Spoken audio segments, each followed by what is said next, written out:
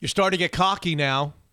You're back for a second. What were you, episode 43? I was. My football number, episode 43, yes. Episode 43. I'll never forget, as long as I live. Yeah. You missed episode 44. We're having you back for episode 45. But don't get any grand ideas, all right? I'll put the grand ideas away. A lot of people texted me. A lot of people tweeted me. You know, he was good. He was really, really good, but he needs practice. Oh, is that right? Okay, good. He needs repetition. He needs reps. I'm here for reps. You need reps. Yeah, it's been a while. I have a civilian stiff job now in an office. I haven't done that. There's like two people that sit by me who occasionally laugh at stuff I say, so I am out of practice. Well, I'll laugh. Hotshot Scott is here for episode 45. It's available on most podcast platforms. Where do you listen? Spotify, Apple. You got an Apple phone? What do you listen to? I put my Windows phone away finally and got an iPhone, and it's awesome. And so I just listen on the free app that comes on the iPhone. Yeah. So and then you hit subscribe. Yep. Because I've been told when I first started this project and I hired a consultant to teach me what podcasts are all about, because I truly had never really listened to a podcast. Okay. I mean, for the show, when I did the radio show, I would listen to people's podcasts. I wouldn't subscribe, but I would listen to like replays of radio shows because I might want to use something that they had. But I had never actually had a podcast delivered to my phone. Okay. So I had no idea what I was doing. And so one of the things, she taught me these rules, and I don't know if these rules apply. You listen to podcasts. I do, yeah. Tell me if everybody does this. Okay. She told me at the beginning of every single show, you've got to say, available on all podcast platforms, subscribe on Apple Podcasts, you can use Spotify, rate us, give us a 5-star rating. You're supposed to say this at the beginning of every single show. I find it tedious because I've now said it about 45 times. Yeah. And I figure that most people that are listening right now know this, but she said, no. Don't assume. You know what happens when you assume. Yeah, that's right. You've got to tell people that they could subscribe for free, which is different than subscribing as a patron to Mitch Unfiltered, which is a little different, and that's like our curveball. That's our second show per week. How do you feel about me, the ground rules of me having to tell people to subscribe, listen, and I even tell people, if you haven't listened to previous shows and you like Mitch Unfiltered and you want us to be around for a while, just to go through the previous shows and click play, even if you're not going to listen to the whole thing. If you click play, we get credit. You get credit for it, the listener. So if you like this but you can't get around to listening to all of them, just go back and like in a minute you could click on 30 shows. Yeah, like when Mitch talks, just fast forward. And wait till I say something brilliant. You know, that's the move. So what do you hear in other podcasts? Yes, it does seem kind of silly because if they're listening to us right now, clearly they know how to work a podcast, right? They know how to get it. But I think subscriptions is a whole different metric that we can view. So I think that's probably why she's telling you. Because just because I listen doesn't mean I'm a subscriber. Right, and when you say subscribe, you mean click it so it comes right to your phone. Yes. Now, why wouldn't somebody who listens to the show click it and have it come right to the phone? It's a good question. There's really no reason for it. Doesn't make any sense. Yeah, but I mean, if you just type in MITC and then your podcast pops up, so it's easy to find. Right. And we want ratings. We want 5-star ratings. If you're going to give us anything less than 5 stars, we don't want you. We don't want it. We don't want. We want comments. We want ratings. We want you to enjoy the podcast, which we do 2 times a week. People get confused about this. We do the one main one, which is on Mondays, a Monday release. Once a week, and then we do a second one for what we call patrons on the Patreon site.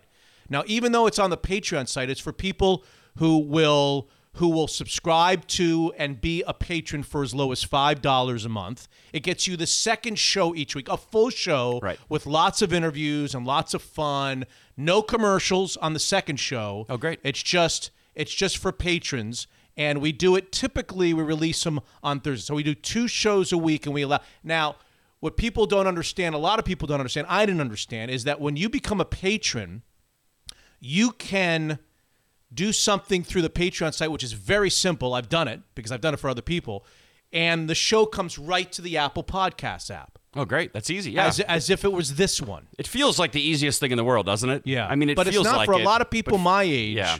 It's not. Oh, especially your age. I mean, geez. I can understand a little bit. So, for an example, this coming week, when we do the second show, 45P, we call this show 45, that one's 45P, we're going to have one of the top prospects in all of Major League Baseball, who happens to be in the Mariners organization, playing in Modesto, California, Count him. He's 19 years old. His name is Jared Kelnick, and he's 19 years old. He's a phenom, and it's been a long time since the Seattle Mariners had a center fielder, a 5-tool center fielder who can hit for power and run. They had one at one point. They sure did. It's been a long time, and this kid is on the way. They traded for him in the Mets deal when they traded Robinson Cano away, and this guy is just lighting up the minor leagues. He's already gone up a step, and he's 19 years old. Well, I don't want to put any extra pressure on the kid, but wasn't Griffey 17 when he got drafted, or 18? He was pretty young, too.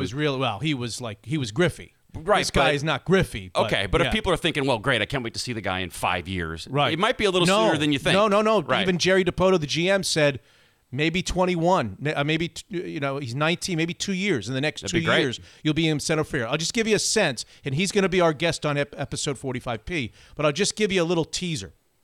If you took his numbers right now through 60 games of his first ever minor league season as a 19-year-old, and you extrapolate him out to 162 games. Yeah.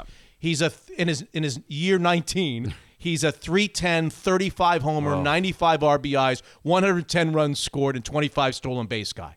That's what he is. That would be nice, wouldn't it? That would be nice. That's a 19-year-old kid doing all that. And you say he can play defense, 5-tool. Oh, he's unbelievable. He's supposed to be unbelievable out in center field. So I'm ready. I'm ready for any excitement. His name is Jared Kelnick, and he'll be with us on 45P. Now, you need to be a patron to be able to get that show. That's the second show this week. All right? I love it. Become a patron. It's as easy as going to MitchUnfiltered.com and clicking Become a Patron. So coming up on this show, you ask, what are Hot Shots Scott and Mitch going to talk? We got a number of topics, but coming up on this show in terms of guests, ESPN Seahawks insider Brady Henderson. OTAs and mini camps are over. Training camp is next. Lots of questions looming. Do the wide receivers suck? That's my first question. Will the great Shaquem Griffin story end with him getting cut? You know, that's a tough situation. A tough one, That's a tough situation that the Seahawks are in. Is Ziggy going to be ready for opening day, the new pass rusher that they got from the Detroit Lions? We have 87-year young Ben Wright, one of the most colorful voices in the history of television golf on the U.S. Open, Tiger, and the British Open. And we've got CBSSports.com NBA insider Kyle Boone on the NBA draft, Zion Williamson, Matisse Thybulle, Jalen Noel, NBA free agency. That's all coming up on this episode 45. Man, your producer needs a raise. He's doing a great job. Don't say that too loud. Don't say that too loud. I ask all of you to remember that Mitch Unfiltered is brought to you by 4 incredible partners. I don't even call them sponsors. Partners, without whom none of this is possible. Evergreen Golf Call, the premier wealth manager in the Northwest, headquartered right here in Bellevue with offices in Portland, San Francisco, the Napa Valley. The Financial Times named him one of the top financial advisors in 2018. And remember, Evergreen Golf Call is sending someone and a guest with me in July to play Pebble Beach and spend the weekend on the Monterey Peninsula. Unbelievable. Zeke's Pizza, I say it all the time. Best pizza in the Northwest, Zeke's. Best pizza company, Zeke's. Best people making and serving pizza in the Northwest, Zeke's. You can have it delivered to your door, or you can go to one of their 17 great locations. Zeke's Pizza, homegrown in the Northwest. Daniel's Broiler. There's no better special occasion place in the Northwest, period, than the 4 locations of Daniel's Broiler. South Lake Union, Leschi, Bellevue Place, and the new spectacular location at the Hyatt Regency in downtown Seattle. And the Kirkland office of Guild Mortgage. More and more Mitch Unfiltered tumblers going out for free. If you want a Mitch Unfiltered tumbler, it's very simple to get one for free. All you've got to do if you're a homeowner is pick up the phone and call Jordan Flowers or a member of his team in the Kirkland office. It's got to be the Kirkland office at 425-250-3150. 30-year fixed rates down to about 3.8%. Everybody can save money. And if you want a Mitch Unfiltered tumbler, all you've got to do, no commitment, is just call their office, tell them who you are, and ask them how much you can save on a monthly basis. That's it. Then write me at mitch@mitchunfiltered.com and say, send me my tumbler. I called the Kirkland office of Guild Mortgage, 425-250-3150. Here we go. Episode 45. starts now. Unfiltered. I just can't believe the amount of expectations that are being heaped on this guy's shoulders before he plays a game. I know he's extra special, and I know he's the type of talent that we really haven't seen come along. The way he plays the game with his overall size, his quickness, his leaping, the combination of skills and size that he's got is different than most anything we've ever seen before. And I get all that, but it's very rare that you ever hear over and over and over again the experts call the upcoming number 1 pick in the NBA draft the future face of the NBA. You don't hear that with Markelle Fultz or any of the other number 1s. Yeah. They are calling everybody in every corner of the NBA. They're calling Zion Williamson the face from the day one, from the first game in October for the New Orleans Pelicans. He's going to be the face of the NBA. That is an inordinate amount of pressure and expectations on this guy. Unfiltered. I honestly thought it was April Fool's, or there was this had to be a prank. This was some sort of satire piece in The Athletic, or somebody was writing something that was just supposed to be funny.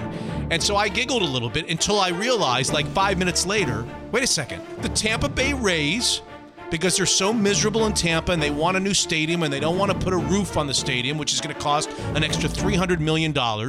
They want to play when it's really hot in Florida during the summertime months. They're going to play in Montreal. Montreal's going to get a team for the first time since the Expos, or they're going to get half a team. And they're going to literally split their season in Montreal and Tampa. And I just when you think you've seen it all in sports, this story hits. Mitch is unfiltered.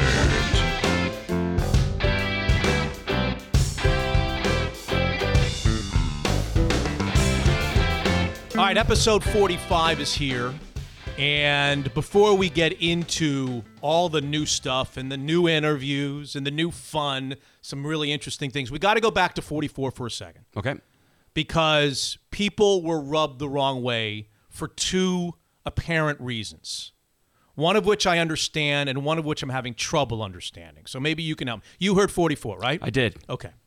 Let's do away with the one that I do understand. I badgered Jason D. Hamilton a little bit at the end of episode. A little bit. Yeah. Is that what you're going with? A little bit? I kept thinking about, like, what if a high school girlfriend tried to break up with you back in the day? I mean, you'd be like, okay, great. Every other Wednesday for 15 minutes. That's all. Every other Wednesday. Like, the guy wants to move it along here. I know you like him and you want him to be here, but let the guy go. Well, I'm not going to try to explain away. When I listened to it back, I get why people were uncomfortable with it. I hope Jason D. Hamilton wasn't uncomfortable with it. What I was trying to do was do a couple things. I guess I'm explaining myself here, and I shouldn't, because I'm losing either way. Okay. I'll just explain myself. First of all, I wanted to communicate two different things. One thing to Jason and one thing to the audience. Number one, to Jason, I just wanted him to know by me pushing how much I cared about his participation on the show. And I wanted to verbalize that to him. And I wanted to show him by saying, I'm willing to bend over backwards just so you can be a little small, tiny part of it. I want you to be, and he's going to be a part of it. He's already said he's going to be a part. He'll be back, and he'll be doing segments, and he won't be gone long. Right. But I just thought the badgering. What was the end game with that? And I don't know that I communicated that. And then I wanted the listeners to know that I was willing to do whatever I needed to do to keep him involved. That this is completely his decision, and I'm sure that came out in the first 90 seconds. It did. I probably should have moved on. Were you uncomfortable? I was a little uncomfortable, yeah. Oh, I kind of wanted it to. Can I have it back? There's just certain people, you just want him to say, take a hint. He's done. This is, no matter what you offer him, he just needs to get this off his plate. That's all. So why didn't I get That's that? all. Why didn't I stop? I told it's like a so girlfriend. What can I do? What can I do to make it up? Can I do anything to make it up? Jason strikes me as the kind of guy that's going to do what Jason wants to do. I don't think he took it in a weird personal way. I don't know that to be true. Would you have taken it personally? Would you have been put off by me trying to convince you to stay? I don't think I would have. I think I would have been flattered. I was hopeful that he was flattered. Yeah. But, okay. But I think at some point I probably would have liked to have just moved on and done the show. So before we start 45, I guess we've started 45, I'd like to acknowledge that I'd like to have a few of those minutes back.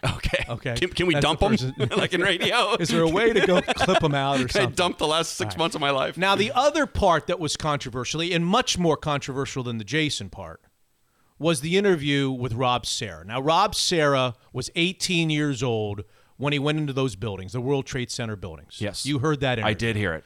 I went ahead and played Jon Stewart and his spiel to the House Judiciary Committee. I thought it was very moving. It was great. And then I went ahead and had on now 39-year-old Rob Serra, who has fought illnesses, not serious ones, but he's watched his brethren die, and 8,000 of them have cancer from the toxic situations, and they need money. They need the extension of funding the first responders into those buildings. And I have been moved by that story, so I decided to invite Rob Serra on. I want you to look me in the eye, and I want people to hear this. And you can call me the most naive human being. Maybe I'm already naive for not realizing that I was badgering Jason Hamilton. Never in a second, when I decided to do that segment, did I ever even consider for an iota of a moment that it was a politically charged segment. I believe you when you say that. And maybe I'm just a sports dummy. I have decided to wander into other stuff besides sports on occasion. 99% of what we talk about is going to be sports. But on occasion, I'm going to have Stephen Elliott on, who went and that's right, had a tragic accident with Pat Tillman and has to come back and has to deal with that. Every once in a while, I'm going to have Rob Serra on, a first responder to the World Trade Center, who he and everybody who went into that situation needs our help. I'm going to have those guys on. I don't plan to make any of it political or to even further my political stance on anything. It's not what you do, first of all. It's absolutely not what I do. It's not what I do well, and I've never done it before. Yeah. Although some of this stuff I've never done before either. And I just want to say to those of you who took offense to that segment that I'm sorry. I hope that you can understand that that's not where I was going. To me, the rationale behind that segment was very, very simple and innocent. Well, someone just tweeted and said, delete your account, loser. If you're wondering. I mean, people get so outraged about nothing all the time, Who right? did? No, I'm just kidding. No, but it's just funny how, like I heard Norm Macdonald say he has all these followers and they all hate his guts. Yeah. Like, why? What is that? What's everybody so offended So for? when you listened to it, did you hear politics in it? No, I did not hear politics. And I'm not just saying that because I'm sitting in front of you. I just heard about a bunch of people that are getting sick from the 9/11 attacks, and we got to get some more money to help them. Right. That's what you heard. That's what I heard. You heard an 18-year-old who wasn't even in the New York City Fire Department yet. He was 2 days away from starting before he went into that situation where he thought he was going to die. Right.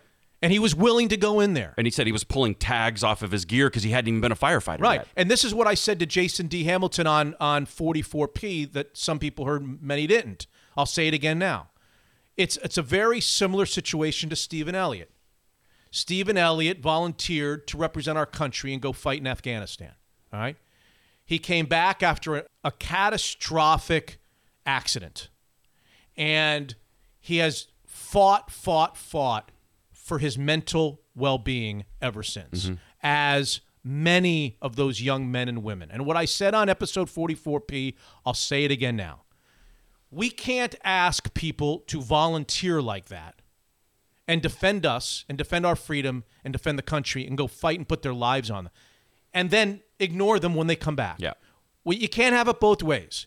Either we're not going to send these people to war, or we're going to do both, send them to war and then bend over backwards to take care of them when they return. Did you get any political? And I feel the same way about first responders to the 9/11 World Trade Center. If we're going to ask our heroes, our firefighters, to go into those buildings thinking that, okay, this is where it all ends, but this is my job. I'm going to do it for the country. I'm going to do it because this is what I do. When they come back and there's illnesses and there's sicknesses and there's respiratory problems and there's cancer and there's dying and there's deaths, we have a responsibility to take care of them. This is not about Republican, Democrat, independents. It doesn't matter. It doesn't matter the affiliation. I never thought that I was getting into a political situation. That's all I'm saying. Did you get any backlash from the Pat Tillman story politically? Did people? So I'm not that I recall. I'm no. kind of curious what the difference is. Well, the difference is that they are struggling with the people in power right now, and he on our show did take a little jab, a little stab at the Republican Party and the Republican leadership. And when he did that, that probably set in motion the objections to the segment. Oh. I could have taken that out. Now, we edit shows. I could have taken it out, but I just felt like, you know what, the kid, not a kid anymore, 39 years old, he deserves to be heard. And if this is what he wants people to hear, I'm going to allow it on the show. Maybe I shouldn't have. Well, it almost seems unfair to edit him or censor him. It almost seems unfair to him. So I'm kind of glad you didn't. I just want to make that clear that I didn't intend it to be political. And when I do wander off into other stuff in the future, it will be apolitical. At least the intention will be apolitical. I wonder if the Jon Stewart thing played into it a bit because he hosted kind of a left-leaning show forever. Yeah. So I'm wondering if maybe that kind of rubbed people the wrong way as well. Maybe. Episode 45. So let's get into the new stuff. First of all, we got to name the segment. I'm ready. You got any 45s that you remember? Well, the biggest one from my childhood. The biggest one. Really? You're old enough to remember him playing? Kenny Easley? Yeah. Oh, yeah. Olszewski goes to the far side. Touchdown. Kenny Easley. Oh, boy, that's a new National Football League record. 4 touchdowns via the route of interception. Yeah, He's the best. Got drafted in 82. I'm 8 or so I totally remember. Okay. I remember watching games and hearing the announcer say, there must be 2 45s on the Seahawks. Like he was that good. I remember his broken hand or and he's returning punts with a cast on his hand. Like he's the toughest human in the world. He was very, very good. In fact, if it weren't for the fact that his career was cut short by injury and illness, knee injuries, leg injuries, and of course the kidney thing, he'd be on probably the Mount Rushmore of maybe even defenders. I don't know. Maybe thought of as when like I first came Taylor. to town, and by the way, I'm not naming 45 after Kenny Easley. Okay. Just for the Come record. on. I know I'll piss a lot of people off, and I don't mean to. When I first came to town and I was doing Mitch in the Midday, one of my first guests was Ronnie Lott. And I remember introducing him like it was yesterday. This was like 1995. Introducing him as the greatest safety that ever played. Here he is, ladies and gentlemen, Ronnie Lott. And he immediately put me down. He immediately corrected me. He immediately said to me, oh, no. The greatest safety that's ever played in the NFL played in your backyard. I went to USC. The greatest safety of all time went to UCLA. And he was not just trying to be nice. Yeah. He went on this 2-minute, opinion piece on why he thought the greatest safety, and they were at the same time, they were peers. Yeah. They were rivals and they were peers. In the same city. And so I said, if Ronnie Lott wants to convince me that Kenny Easley was the greatest safety of all time, then he was the greatest safety of all time. That is high praise. It's like Jerry Rice saying, the best receivers. Well, he would never say that, but it would be the same thing. I mean, Ronnie Lott to me is the best safety ever. But it's not going to be episode Kenny Easley. All right, I tried. Because I think that there's somebody a little better. Hey, if you want to alienate Seahawk fans, that's your life. You've already alienated everyone else with your political nonsense. And my badgering of Jason B. That's Hamilton. right. Who's left that you haven't alienated? Well, okay. So Kenny Easley's in the mix. It's not going to be him. Pedro Martinez is in the mix. He was good. 3 Cy Youngs. That's pretty decent. And a takedown of... Oh, my favorite. Don Zimmer. See, how do you like... See, I hated Pedro Martinez. Well, I don't know if I like him. Especially for that. I love that he didn't care. It's like, hey, I don't care how old you are, old man. You're going to come at me. You're going to get swung on. I sort of like that mentality. What's Don Zimmer doing sticking his nose in there? I'm kind of offended that you like that. Didn't Don Zimmer roll backward? Yes, he did. I think the term is ass over tea kettle. Oh, come on.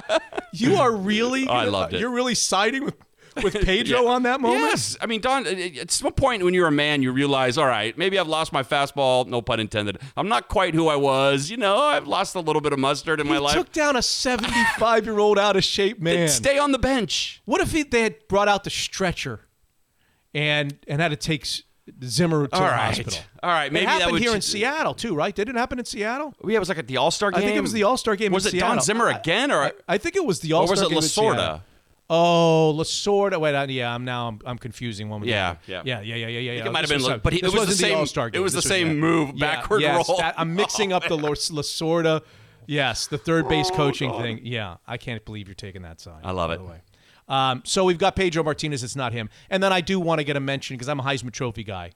that there's been only one player in the history of the Heisman Trophy, college football, that's won it twice. Think about that. Yeah, that's pretty amazing. Now, you might say, oh, yeah, because if you win it nowadays, you go pro right after you win it.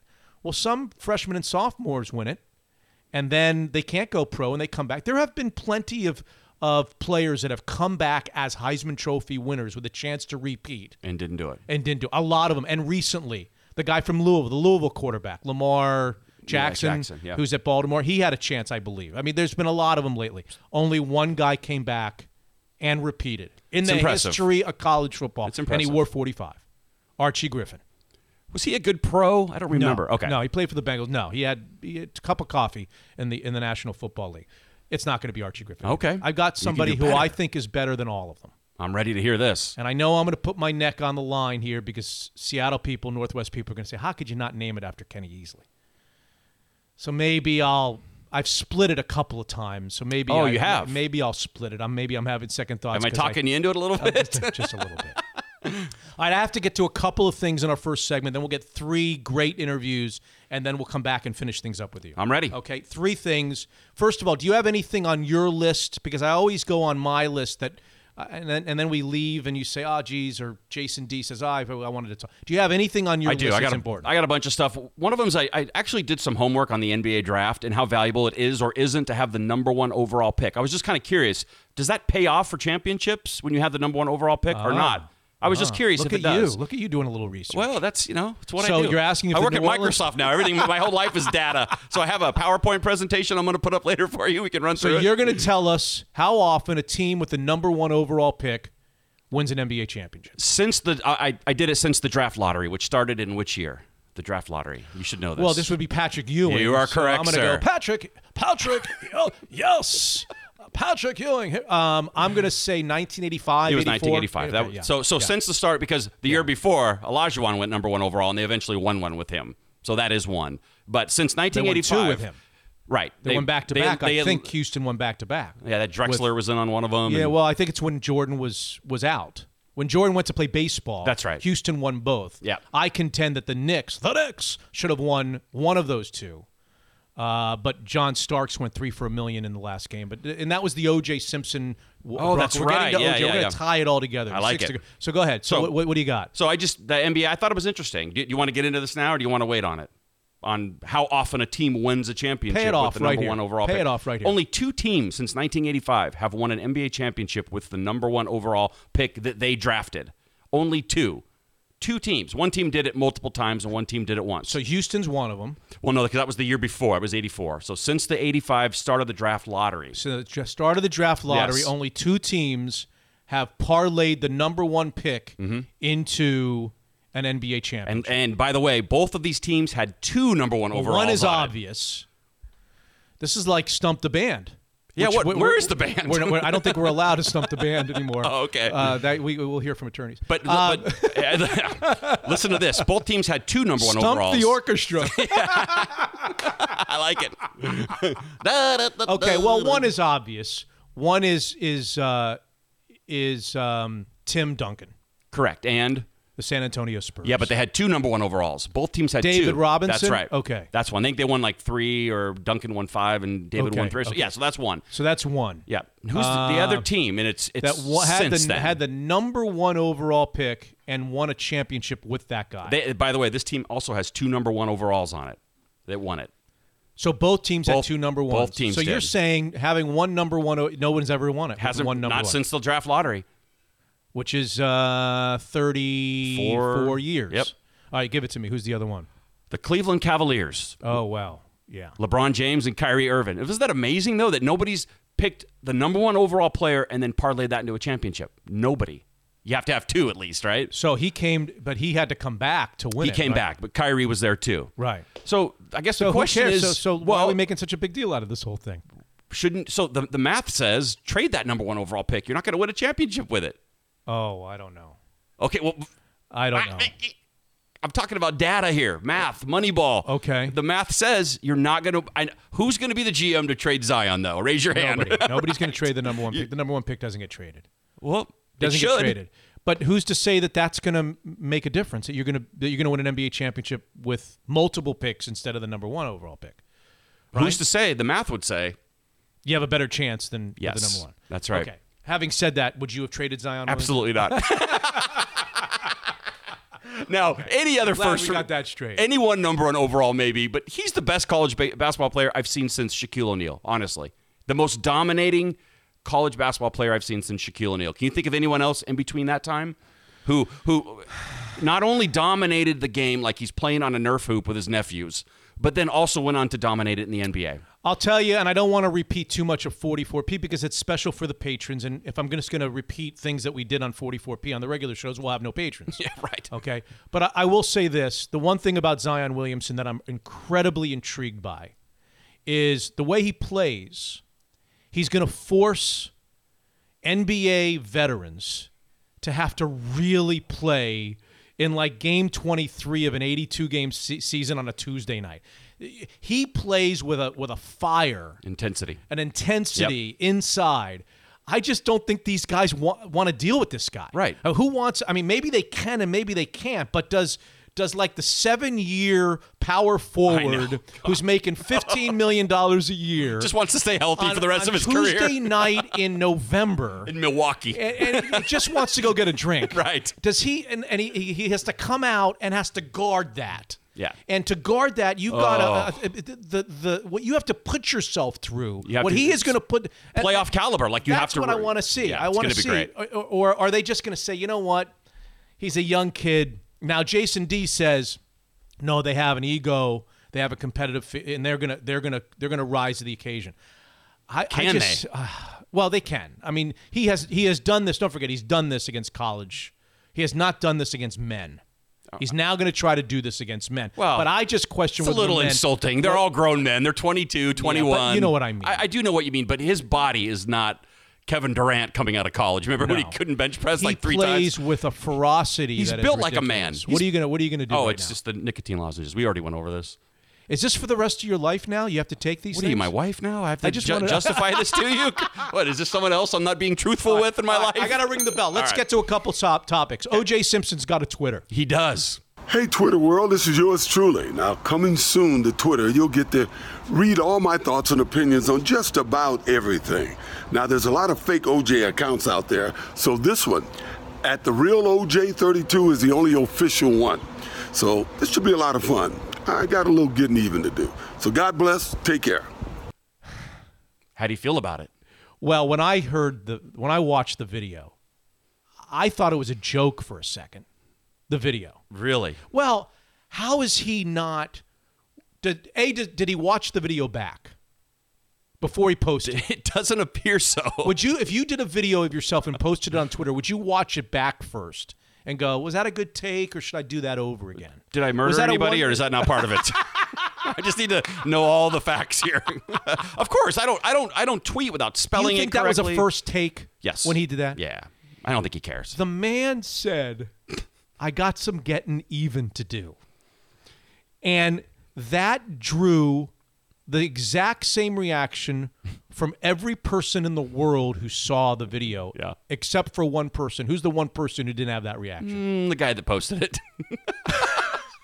I mean, it's been 20 years. Maybe I'm wrong, but didn't he already get even to the people he thought wronged him? What am I missing here? How does he not realize what he said is going to, unless you're going to tell me he did. He said it on purpose. He wanted people to react the way we. Well, I don't think so. I think that's interesting, though. I think he's so ignorant that he said that. I got some getting even to do. He watched it back and said, "Yep, this is what." And it never dawned on him that every other person that is over the age of 18 months is going to realize, oh my God, did he just say getting even? He's got some getting even. I don't lock your doors. I honestly think he had no idea that would be the reaction. But that's interesting what you said earlier. Is he turning into a caricature of himself? Like, does he have to sort of like play on that now? No. Is that who he is? Because didn't he write a book called If I Did It? Yeah, but I think that we would be giving him too much credit. Okay. If we thought that what else does he have? You think he picked those words on purpose? You don't think he picked those words on purpose? I don't know now. I didn't think about that until you said that just now. I'm wondering if maybe that's who he is now. He's a caricature of himself. Did you follow him? I wanted to lie about it because I knew you were going to ask me. But you can easily just check it. You could have unfollowed just for the broadcast. Hold on. Just for this. Hold on, give me a second. Let me get on my phone. You followed him. I did follow him. I noticed that like 750,000 people, or did I get that wrong? I think it was I'm sure, yeah. real quickly, like in 24 hours. Well, what if the guy has one too many and starts tweeting out details about that night? I couldn't follow. I want to know. I want to be on the front line of knowing. You'll find out. I'll find out. I don't follow. I want to find out right now. I want everything right so now. I don't want to wait. Did you have there was guilt when you hit It felt kind of weird, yeah. It did feel weird. Why am I? But technically, he's innocent, so where's the weirdness come from? He's an innocent man. He walked. You do what you No, what you please. It definitely felt weird, and I felt a little dirty about it. But I did follow him, and now I'm hoping for some drunken rant. He has done a few subsequent videos, by the way. I noticed. Oh, so you love watching all those videos, but you can't be bothered to follow. I didn't follow him. I went to prepare for the show. This is all work stuff. I went to prepare for the show to see if he use that excuse all the time. What are you watching that video for? Oh, it's for work. Totally for work, honey. You wouldn't understand. I wanted to see what he's going to do fantasy football stuff. And does he read when people, because like thousands of people, hey, you murderer, shut up and go back to jail. Does he read all that stuff? No. He's been getting that for 25 years. Everywhere he goes, people are yelling murderer at him. He's asking questions. Who would you take in the first pick of the of the fantasy football league draft? O.J. Simpson is doing fantasy football league advice. This is more pathetic than Pete Rose sitting with the autographs in Vegas, which I always thought was really sad. It's sad, yeah. I bet you could hire O.J. to come to your fantasy football party for the right amount of money, $2,000. All right, you're a football player. Yes, sir. You wanted to be a pro football player. Correct. You didn't make it close. I did not make it close. You watch football. Yes. Do you like the fact that we can now challenge pass interference? You and I can. Is that what you're saying? No, we can't from our family rooms. Okay. But coaches can. Pete Carroll, if he sees pass interference, he can challenge. If pass interference is called and he thinks it was a bad call, he can challenge. First time this year. They finalized it last week. Do you like it? If it's going to extend the game even longer, which I know sounds weird because if you like football, well, who cares how long the game gets extended? It should be 8 hours if you love it, but this is going to be kind of boring. The guy under the hood is already enough. I don't like it. I feel they don't go to the hood anymore now. Right, but pass interference I feel like can be called on every play if you really look for it, just like they say about holding, right? Right. And imagine the Legion of Boom playing under these rules. Well, I've got two thoughts on this. This is unfiltered, so I'll give you my unfiltered opinion. Okay. Number one, the first thing that comes to mind is the thing that happened in New Orleans to the Saints can't happen. What do you mean it can't, or it shouldn't happen? Anything that you've got to do to avoid a team not being able to go to the Super Bowl over an absolutely criminal call. I know. What was that 4 months ago, and we still can't get over how awful that was? On, that's I mean, we play the whole season. I know. And we're not even Saints fans, and they didn't go to the Super Bowl over that. So my first blush opinion is, all right, whatever, if I have to tag along with extending the games so that never happens again, on its face, it's worth it. Fair enough. Okay? I'm not really concerned with the extension of games in most of the game because, remember, coaches only have X amount of challenges. So up until 2 minutes to go in the half, up until 2 minutes to go in the game, it's the coach's challenge, and they've got to use their challenges very wisely, and they can't challenge everything. They can't stop everything. So that's not where it's going to be. Okay. Where it's obviously going to be the extension of games. And it's not even really going to be in the end of the second quarter, the 2 minutes in the second quarter, because a lot of times teams are running out the clock. Just take a knee, Yeah, it'll happen a little bit there. Where it's going to happen is in close games with 2 minutes to go in the game, where now the officials and the guy in New York have to choose on every play. Do we stop the play? You're going to have a team that's behind, that's throwing the ball on every down, and they're going to have to decide at that point, how often are we going to stop and go look at a replay for a potential pass interference? But if they missed it the first time, what's going to make them think that there's something that they missed? You know what I mean? Like the guy in New York is the guy who stops it. He's watching on. Where video. was he in that Saints game? The guy in New York. Well, you couldn't challenge. You couldn't stop for that type of play. Silly. That's the whole point. Yeah. You couldn't stop it. But now he can, and he's going to radio down to the head official and say, stop it, we want to look at this, and yada, yada, yada. I really wonder, and this is going to be very interesting, how often in the final 2 minutes of the fourth quarter are they going to stop the game to look at potential PIs for the game? And they actually released a statement, which I find hysterical. I don't even know why I find this so funny. All right.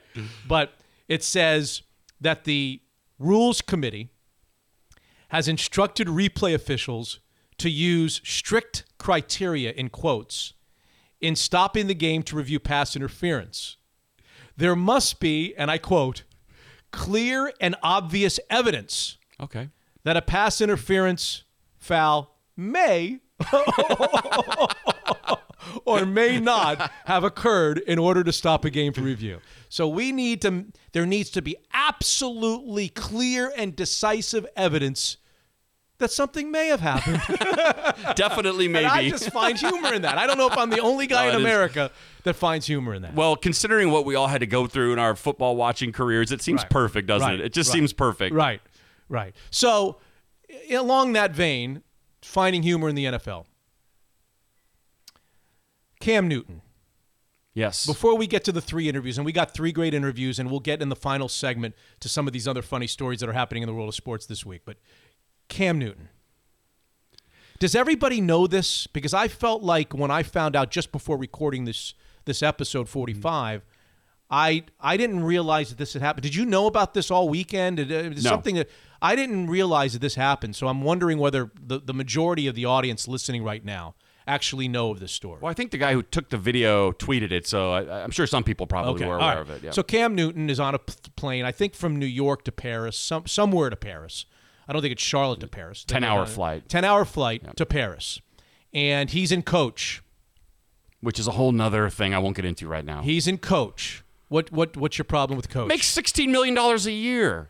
He probably get a first-class seat. He probably called for first class, and they were sold out. Great, I go the next day or the next day. I don't fly coach if I'm Cam Newton ever. You just wait until there's a first class. Maybe he had to be somewhere at a certain. Maybe it was a last-minute thing. Whatever. He's in coach. He's in coach. He's a big man. And somebody films him going up to somebody else in coach, not in first class, but in a seat that has a little extra leg room. Yeah, maybe it was like the ones that were, like the emergency row or you pay like $23 for an extra few inches. Right? Money well spent, though. You can do that. Yeah. For 10-hour trip. And he's seen on video offering $1,500. Yes.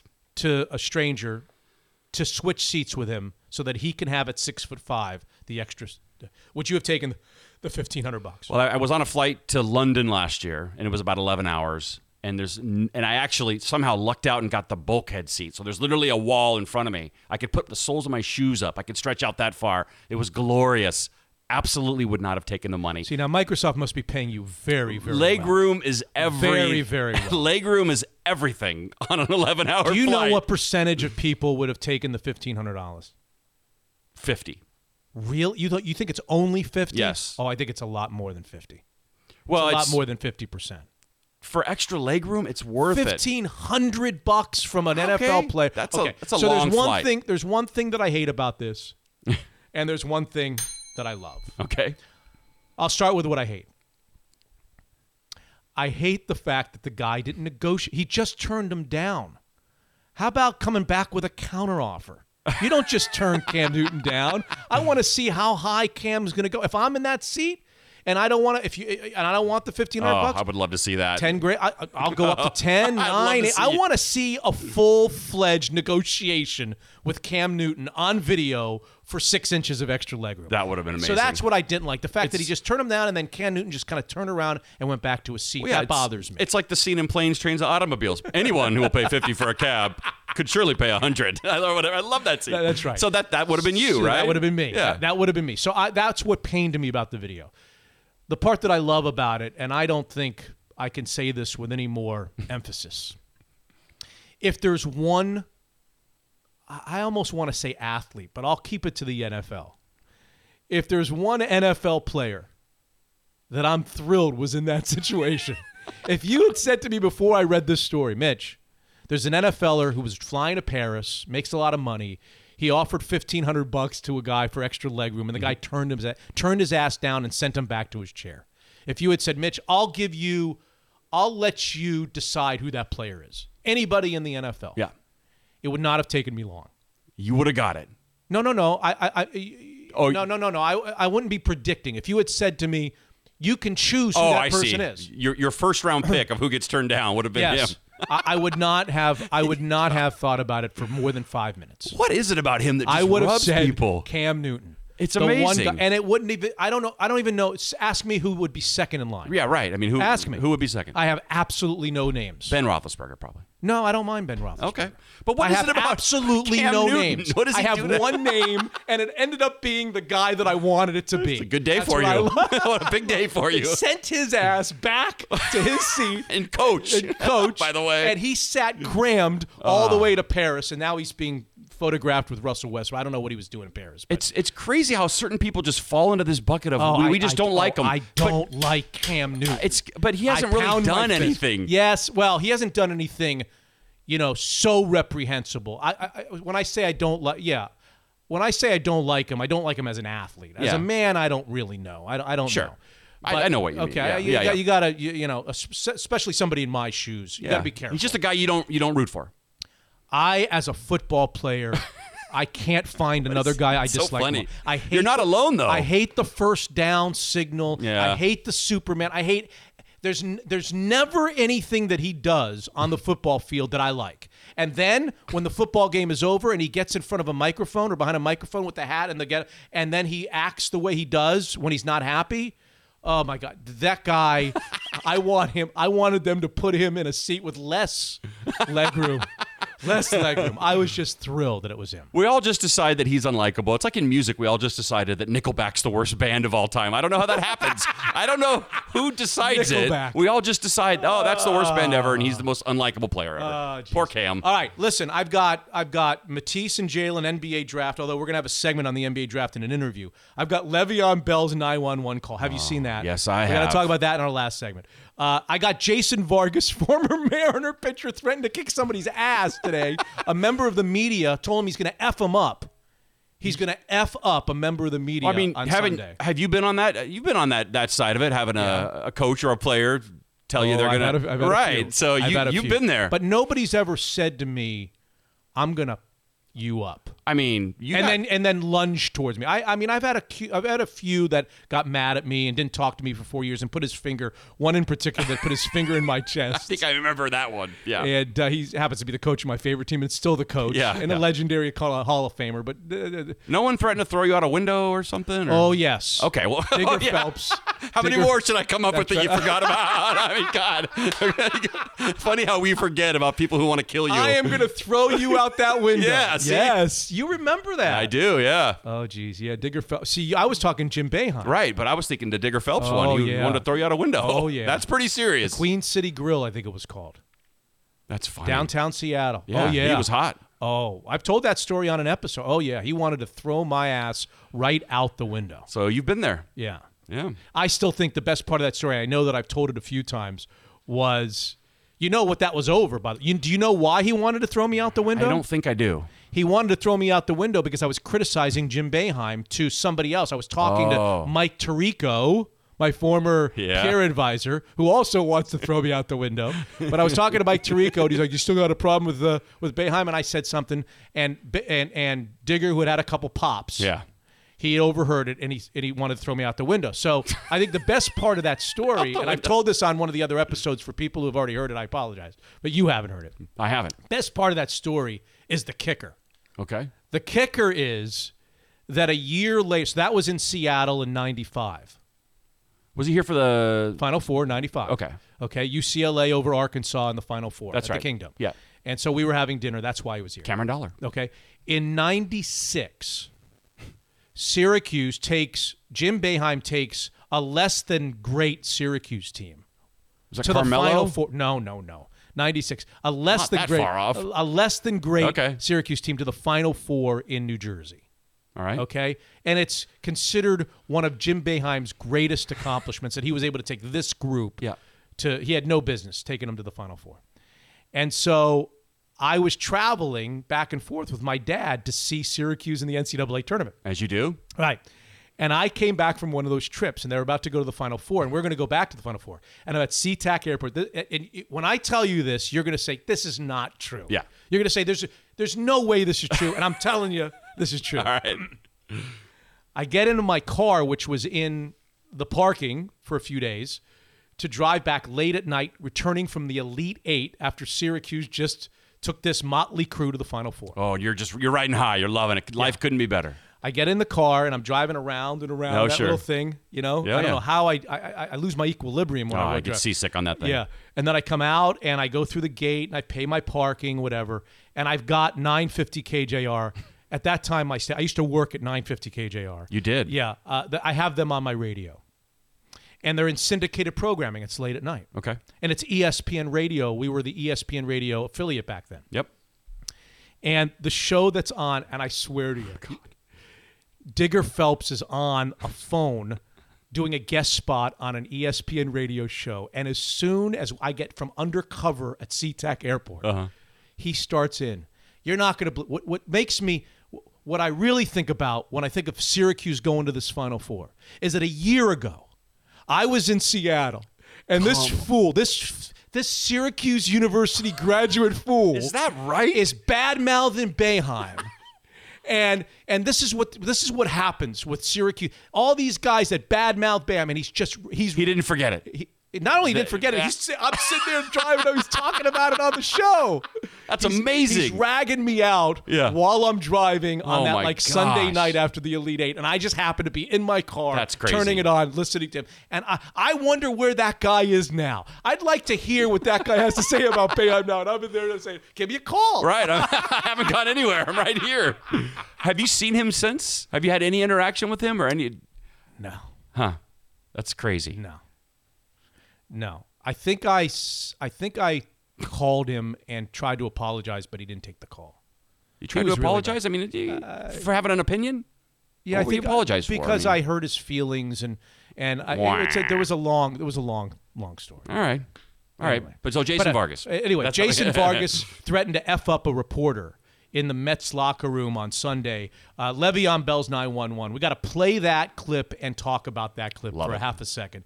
The youth baseball brawl in Denver. Can we just have a few moments about that? Disgusting. So we got a few things to do in that final segment after we get 3 great interviews, all right? I'm ready for them. Let's interview away. All right. Man, am I super lucky to have a partner like Evergreen Golf Call, the premier wealth manager in the Northwest, managing over $2 billion in assets. How would I do the Unfiltered Majors Challenge without them?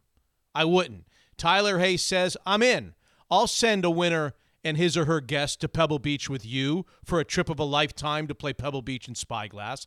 That's what Evergreen Golf Call is all about. Tyler Hay is one of the 40 under 40. In 2018, the Financial Times named them one of the top advisors in America.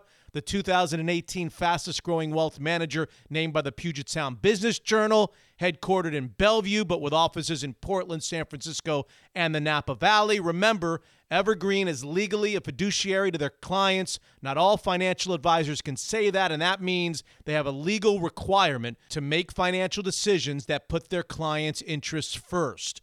Check them out at evergreengolfcall.com. That's evergreengavekal.com. Sign up for their newsletter like 10,000 others, or take a listen to the new podcast on wealth management called The Evergreen Exchange. I'll be interviewing Tyler Hay in an upcoming episode. Evergreen Golf Call, the premier wealth manager in the Northwest. Unfiltered.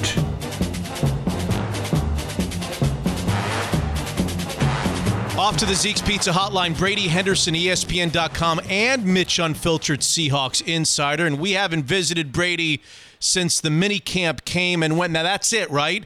Between now and training camp, which will begin on July 21st or July 25th at the VMAC, right? That's it. Yep. So they're off for the 5-6 weeks between the end of mini camp and then the start of training camp. All right. The first thing I want to start with is what you wrote on Twitter at Brady Henderson before the mini camp started, and I'm going to quote you. You wrote, I'm most interested in seeing which of the young receivers are earning Russell Wilson's trust. This was before the minicamp started. And so I'm ready for your answer because I'm a little panicked as a Seahawks fan. I think this is going to be a sore spot and a discussion point all year. I can just hear radio shows and podcasts all year asking, are the Seahawks receivers open? Are they winning at the line of scrimmage? DK Metcalf and the other rookies. So why don't you answer your very own interest? What did you see at minicamp that satisfies what you were looking for? Well, I saw a lot of DK Metcalf, and he was really the one guy of those 3 draft picks at receiver that really stood out. I mean, the other 2 guys, Gary Jennings and John Ursua, both missed a lot of time earlier in the offseason with hamstring injuries. So really for the whole offseason and including the minicamp, it was DK Metcalf was the one who stood out. And, he was taking a lot of first-team reps, which is a very good sign. You don't just give a guy those. You sort of have to earn those. He seemed to, kind of be on the same page in a lot of ways with Russell. And again, the usual caveats apply that it's, no padded practice, there's no contact, the defensive backs aren't really fully contesting balls. But, I think a quarterback like Wilson, who is as protective of the ball and as adverse to turnovers as he is, it takes a lot for him to earn, for a young receiver to earn his trust. And it sure looked like DK Metcalf has started to do that. Talking to some people behind the scenes, it sounds like he really made a strong impression on Russell, both on and off the field, and it certainly looked that way just when you watched it. Wilson called him really intelligent. When you say it takes a lot to earn Russell Wilson's trust, why don't you go through the wide receiving core and tell me who truly, outside of Tyler Lockett, we'll come back to Lockett, actually has Russell Wilson's trust as you describe it? Yeah, I mean, I would say, aside from Lockett, it's tough, when you go from having a guy like Doug Baldwin who, those guys were so, in unison that, they could give him that look, give each other that look at the line of scrimmage and not even really say anything, but just know. It takes a while to get to that point, and it takes, a smart receiver. And, David Moore, for as much as he came on in spurts last season as a deep threat, he was kind of I don't want to call him a totally one-dimensional player, but really that was what he did. He got deep, so it's going to be important for him to start learning more positions than just the X, so to be able to move around, and it sounds like he's doing that, and that's one way, I think, for him to grow as a receiver. But he was really, more or less a deep threat specialist. Jerron Brown is another interesting guy, a veteran who you certainly, expect to know what he's doing. And from the sounds of it, it sounds like he is going to have a bigger role this year than what he had last year. Coaches have talked about him being underutilized and all that. So we haven't really seen enough of him to know where that is between him and Wilson. And with Moore, again, he just has to continue to develop. As good as he was last year at times, he's still a developing player. It's really his 3rd season, but he was sort of one of those redshirt guys as a rookie. So this is really his 2nd season, effectively. So, Brady, we had Michael Bumpus on 44P last week, and he was trying to convince me that and that's the former Coug wide receiver, former Seahawk wide receiver. He was trying to convince me that Tyler Lockett, in his eyes, is a number 1 receiver, can be a number 1 receiver in the NFL. I am skeptical. I guess I was born skeptical of everything. So you take that with a grain of salt. But I like Tyler Lockett. I like Tyler Lockett in the role that he has played for the Seahawks up until now. I can't close my eyes until I see it and visualize Lockett as a mail-carrying 85, 90 reception guy in a passing offense with Russell Wilson. Can you see that? Well, it's difficult because you're talking about different offenses. And if you extrapolate his, catches, targets, touchdowns, if you sort of compare what those numbers would be like in an offense that isn't the most run-heavy offense in the NFL, those look like number 1 wide receiver productions. I think we're just conditioned in a way to think of that number 1 wide receiver as the Mike Evans type, the Julio Jones, the Dez Bryant. It's just those bigger guys. And Lockett is, he is certainly as tough as nails, coming back from that injury that he had a few years ago with his leg, snapped in half. So this is not a commentary on his toughness, but, he is not a guy who is going to go up and get a ball like you see a lot of those number 1 receivers doing. So, he doesn't really have the size you think of, but if you look at the production, if you sort of measure that out, and imagine what that would look like in a pass-first offense, I think the production would match up. Okay. We'll have to wait and see. The proof will be in the pudding. The voice of Brady Henderson, terrific Seahawks insider for ESPN.com. Make sure you follow him on Twitter. All right, we've talked about this a number of times. I am obsessed with the pass rush.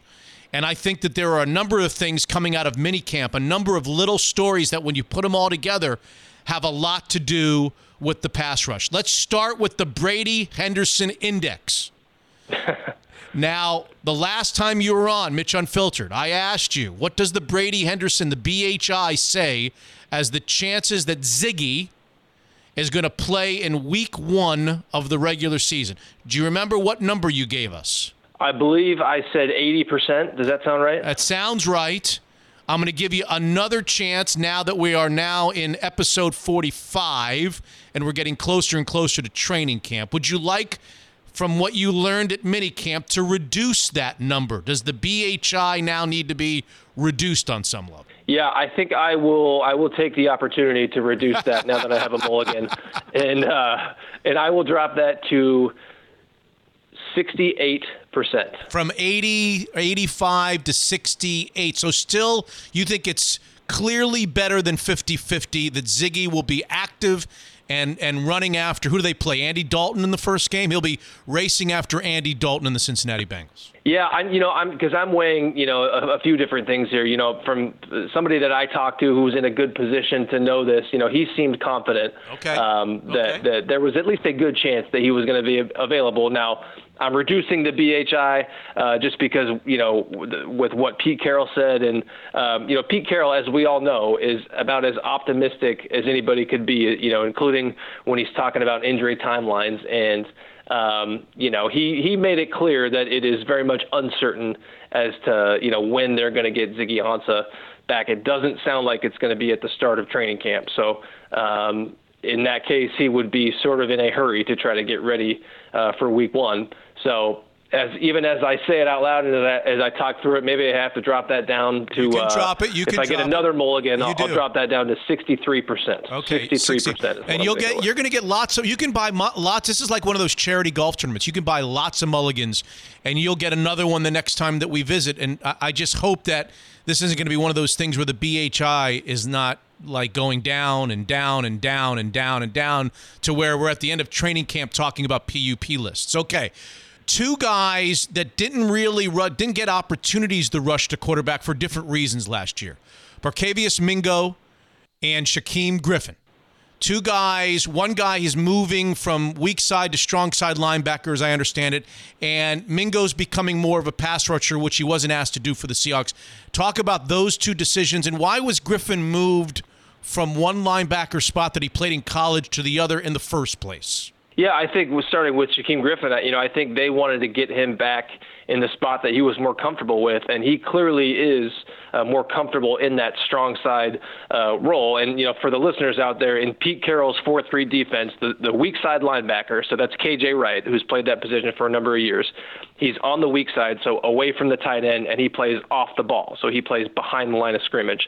Now, the strong side linebacker, he's playing on the strong side, which is usually the tight end side, and he's playing on the ball in a 2-point stance. So that was Barkevious Mingo last year. It was, Mike Morgan, Bruce Irvin, those guys in years past. So, that role can entail some pass rush, and that's really what he did at UCF. He was a guy who played on the ball in a 2-point stance, and he set the edge and he rushed the passer. So I think that they are, I don't think that Shaquem Griffin is guaranteed to make this team. When you look at the strength of this linebacker core and, how he struggled last year when they put him in, like a lot of rookie 5th-round picks would do. He struggled in that first game when they kind of threw him into the fire there. So I think they are giving him the best chance to stick, which is to put him at the position that he is most comfortable with. Now, what I find interesting about that is, you typically, because when you're on the weak side, you're playing in space, so you typically have a lighter guy there compared to the strong side guy, which is, taking on double teams really at the point of attack a lot. So typically that is a bigger guy. He apparently has not gained any weight from last year, so he is going to be, if he ends up playing on the strong side, he's going to be doing it at about 220-something pounds, which is little bit lighter than what we've seen that guy at in the past. And then with Mingo, that's a fascinating one to me, just because when they signed him last year, it was really, the talk was that's the Bruce Irvin role, right? The hybrid strong side linebacker on early downs, and then the guy who rushes the passer on third down. Well, he was their starting strong side linebacker really in that early down role, but he hardly rushed the passer. I looked this up in our ESPN database. I think it was 497 defensive snaps in all, and only like 67 of those were pass rush snaps. So he hardly rushed the passer at all last year. And from the explanation that Pete Carroll gave was that they really wanted to hone him in and really have him focus on that strong side linebacker role, because they didn't really have anybody else to play it. And that is an important role for them on early downs. And so they sort of took the pass rush stuff off of his plate. And now sounds like they're really doing the opposite of that. Pete Carroll used the word featured rusher. They want to make him a featured or specialized rusher, I think was the word that he said. So it sounds like his role is really going to be reversed. And, he becomes a very intriguing player, just because we all know, as we've talked about before and as we'll continue talking about, they really need pass rushers. Shaquem Griffin, you just said he's not a guarantee to make the team, and I want to follow up on that before I ask about Michael Kendricks, who can also rush the passer if he's available to the Seahawks. Griffin and the PR situation, the human interest story that he is, the inspiration to so many for really good reasons. Does that play into whether he makes this team or not? Or are we beyond that now, and the Seahawks will not have any problems with walking away from not only a great human interest story, but the twin brother of somebody they're counting on and they want to be happy at the cornerback position? They're in a little bit of a box from off the field pressures, I would say. No? I would agree with you there, and I would think that they would have the conviction to do what to give the roster spot to the guy who they feel like is most deserving of that, whether that's Shaquem Griffin or somebody else. But like you said, it is just such it's such a unique story. Not only talking about his own story, but the fact that his twin brother plays on the team. So I think it's a lot easier said than done to say, you make that decision based on merit. And again, maybe Shaquem Griffin ends up winning that job on merit, but it's very much a different situation. And I think that's why they're giving him the best chance, putting him in that strong side role. They're giving him the best chance to win that spot, or to win at least a roster spot. Pete Carroll was tight-lipped about Michael Kendricks. He didn't want to say too much. He was very careful with you guys, I noticed. He did say everything's moving along, and I quote, he's real optimistic about how things are going, and he seems very confident that he'll be a Seahawk this year. What about Michael Kendricks and the sentencing? How important of a story is this to the overall look of the Seahawks defense, do you think? I think it's pretty important because, we did not see a ton of Michael Kendricks last year, but that guy is a baller, okay? Like, that guy can really play. And obviously, if they didn't have the situation hanging over his head last year, he would not have been available for, a minimum salary deal like he was to the Seahawks. That guy can play, and you mentioned the pass rush element of that, and that is, as a blitzer, he's a very effective blitzer. Even in, the 3 or 4 games that he played last year, I think he had a couple sacks. So he showed that blitzing capability. He's a really athletic guy. So he is what they need on defense. And I think it'll be interesting to see how they play those guys. So the Mingo element of it makes a lot of sense, because we've heard Carroll say before that, they expect to have Kendricks, Bobby Wagner, and KJ Wright all on the field at the same time, which was a little confusing because the first question was, well, where does Mingo fit into that? Now we know he's going to be more as a pass rusher. The other question is, okay, well, KJ Wright and Michael Kendricks both typically play on the weak side. KJ Wright has played on the strong side, but he has said that he very much prefers to play on the weak side. So that's the next question to be sorted out there. In addition to obviously what is going to happen with Michael Kendricks, and the impression that I get, and this was sort of more not confirmed, but supported by what Carroll said is, I think that this could end up getting delayed all the way until the end of the season. We've seen it get delayed 3 or 4 times now. From what I understand, the co-defendant, the co-conspirator, he is still scheduled to be sentenced So the folks can, read into that what they might. But, I think that from what I understand and from what it looks like, they could have a Kendricks available, all the way through the season without having to, have any sort of sentencing hearing or anything like that. All right, I think that's reflected in what Pete said. Before you finish up, you've got to go cover some Portland Timber soccer, and I've got to go do another episode or another interview for episode 45.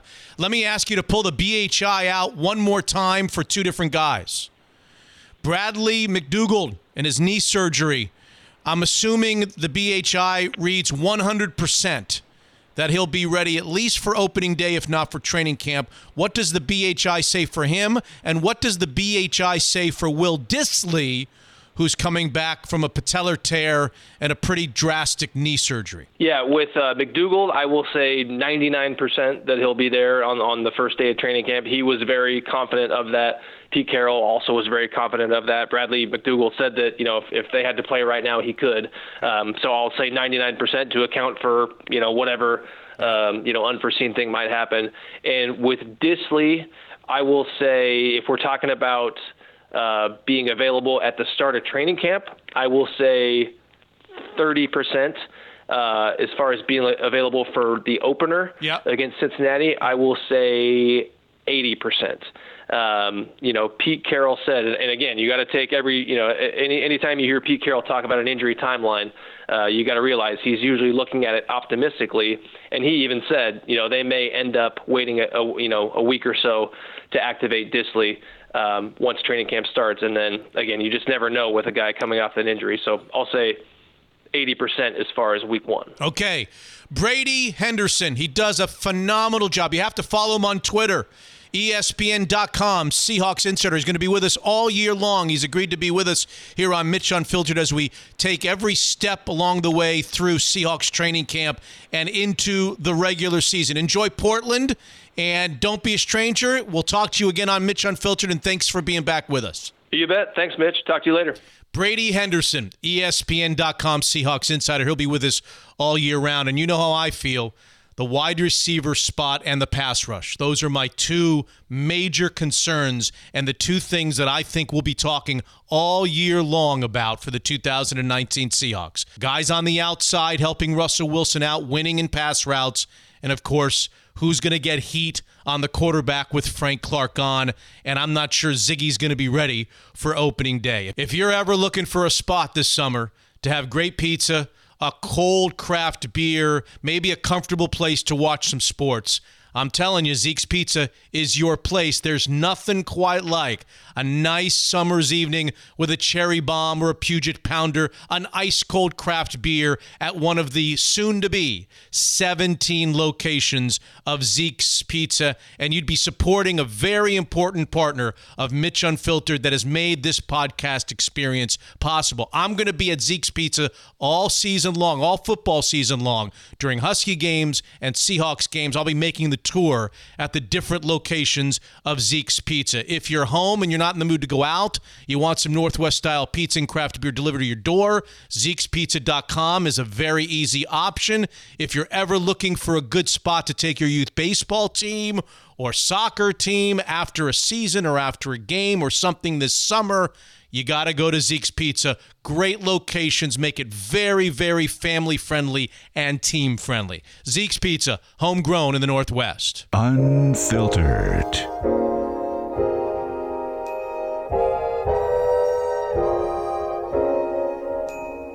Well, all week I looked for him. I called high and low. I called everywhere. I called his cell phone. I called his home phone. I called the Hamptons. I called Shinnecock. I called Sabonic. I called the National. I called Maidstone. I looked high and low, and I couldn't find him. And then I started to get nervous. And ultimately, I caught him. Here he is, our old friend Ben Wright. We're going to talk a little U.S. Open and U.S. Open Golf and Open Championship, which is on the way at Portrush. I finally found you. You got me really nervous, Ben. Well, you should be. At my advanced age, I could pop off any time. But I'm trying not to, Mitch. I just hide for I hide from you. You know, my search for you actually reminds me of an old story that happened to me many, many years ago that I'll share with you and our audience. Okay. 34 years ago, 1985, I was a freshman at Syracuse University in upstate New York. Yes.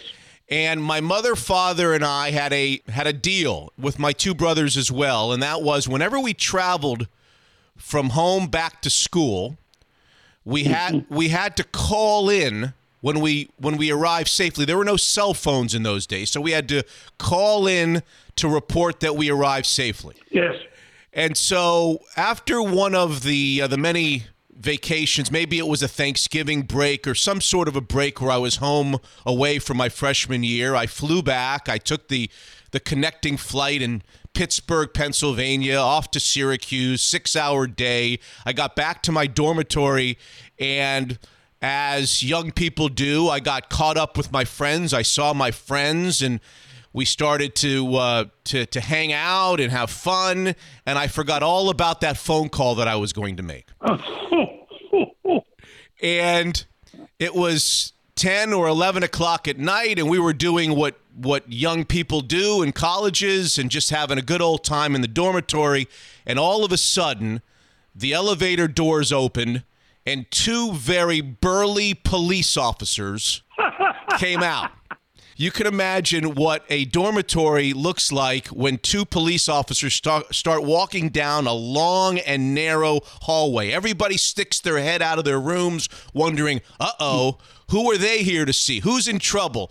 And they walked very almost in slow motion. So we all kind of got into the hallway to find out which guy went wrong in the dormitory, and we're all wondering where these two officers are going to stop.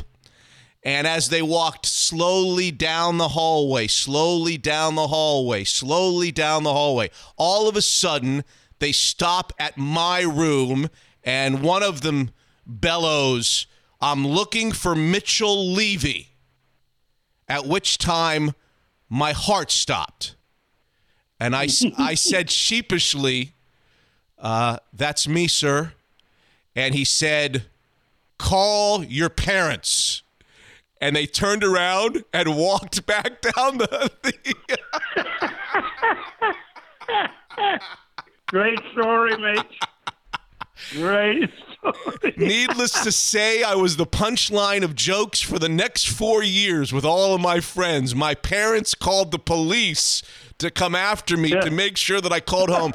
And I will, the PS to that story is I will admit that I never missed a call home from a trip the rest of the 4 years of my time at Syracuse University. Well, that's great. And, we all have to learn those lessons. As a matter of fact, when I came to America, Mitch, I called my mom every Sunday without fail. And if I'd have missed, I don't know what would have happened. She'd probably have me arrested. But I never missed, and I'm proud of that, actually.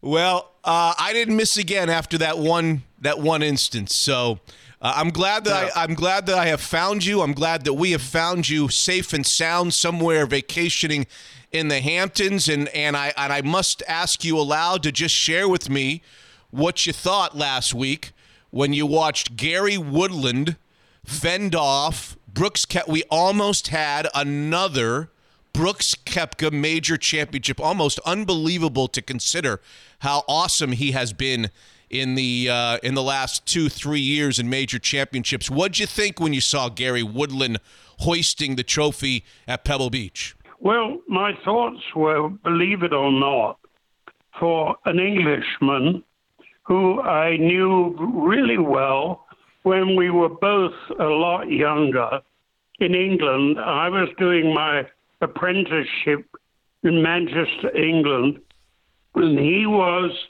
an aspiring touring professional from Sheffield, Yorkshire.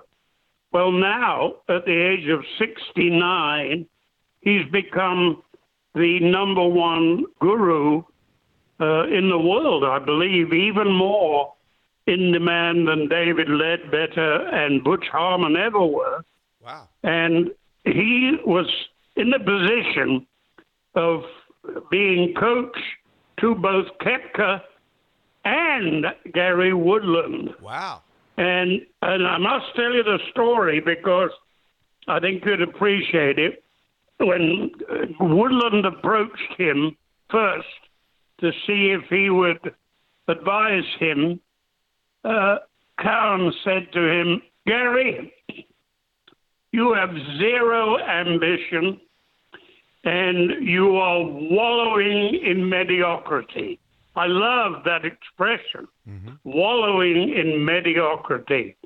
If you're prepared to put your heart into this thing instead of just using it as a day job, I'll come along with you. So that is why Woodland has completely changed. Cowan minces no words, like a true Yorkshireman from Sheffield, where he has a huge golf school, by the way.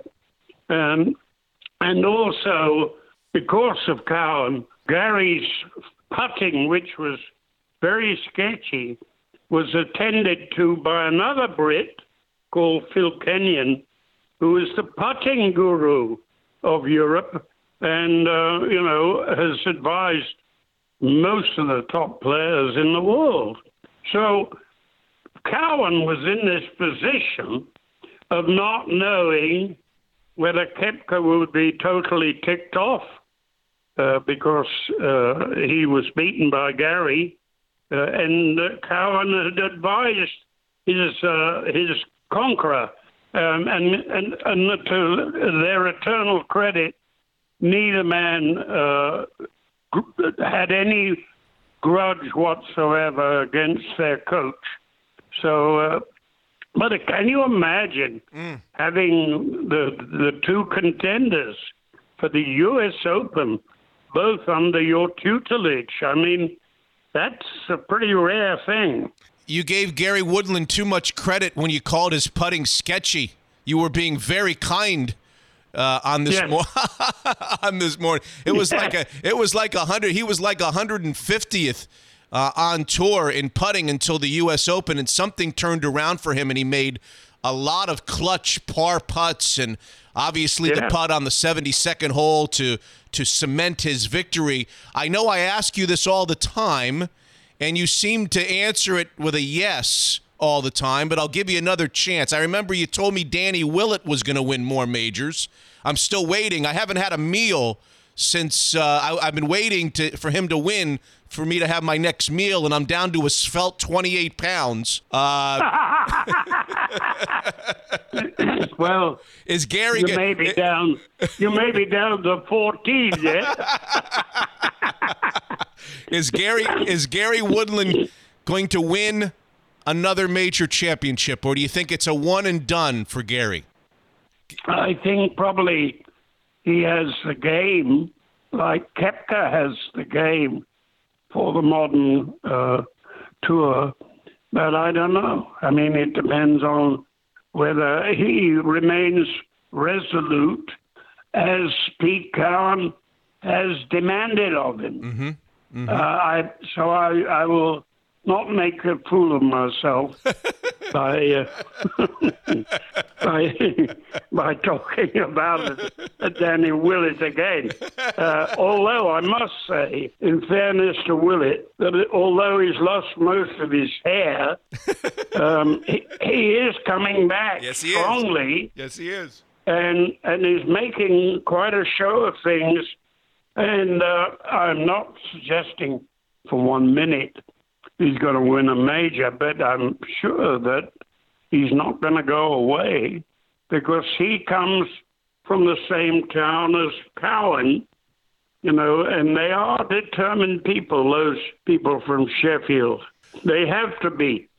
Once my co-commentator on British commercial television was the great teacher, John Jacobs, and a television reviewer who was very famous in Britain called Peter Black once wrote that Jacobs's fortitude was well known, but alas, his voice was filtered through 7 layers of Sheffield soot.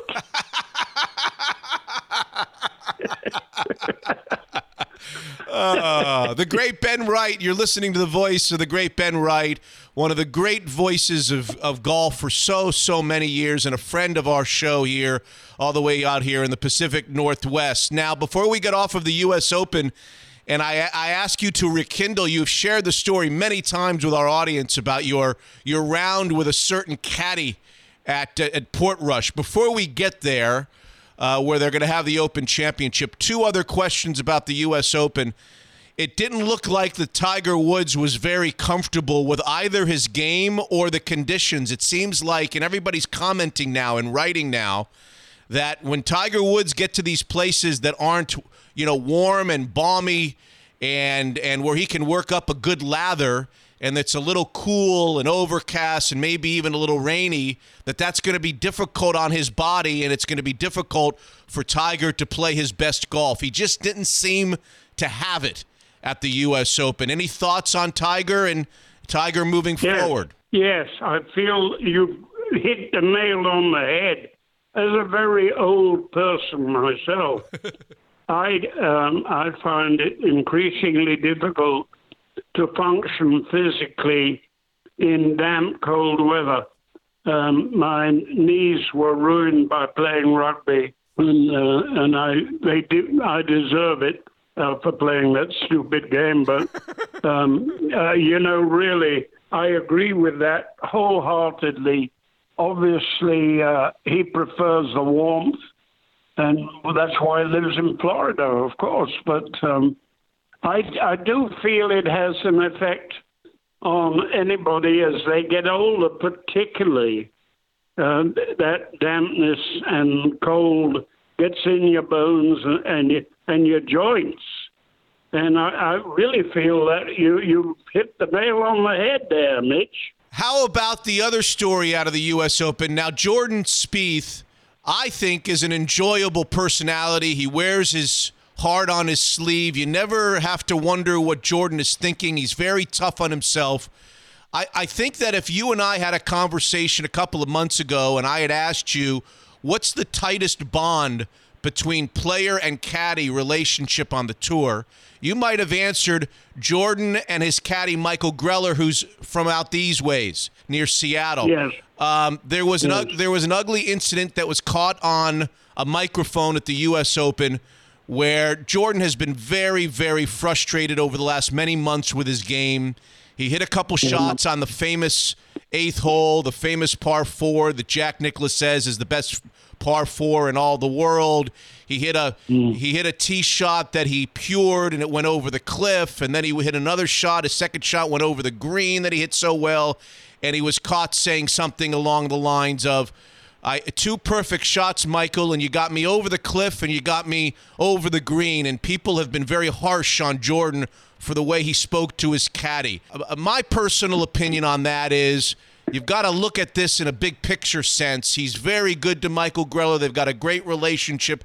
And I think that Jordan deserves a pass. I think people deserve a pass when you look at the full body of their work sometimes. Maybe you agree, maybe you don't agree, Ben. I think it's time for them to break apart, just as Jack Nicklaus broke apart from Angelo Argea after many, many years, and more noticeably, Phil Mickelson severed his relationship with the great Bones McKay. I think there is a time where, in the words of the cliche, familiarity can breed a little contempt. Uh-huh. And once that's happened, I think a partnership is ripe to be dissolved. That's my attitude on it. I don't blame either party either. I mean, these things do happen. I would never blame the caddy in my life. With my kind of game, you couldn't really do so. Well, I know that the longtime fans of yours on this show have heard you tell the story a few times about the caddy that you would never criticize.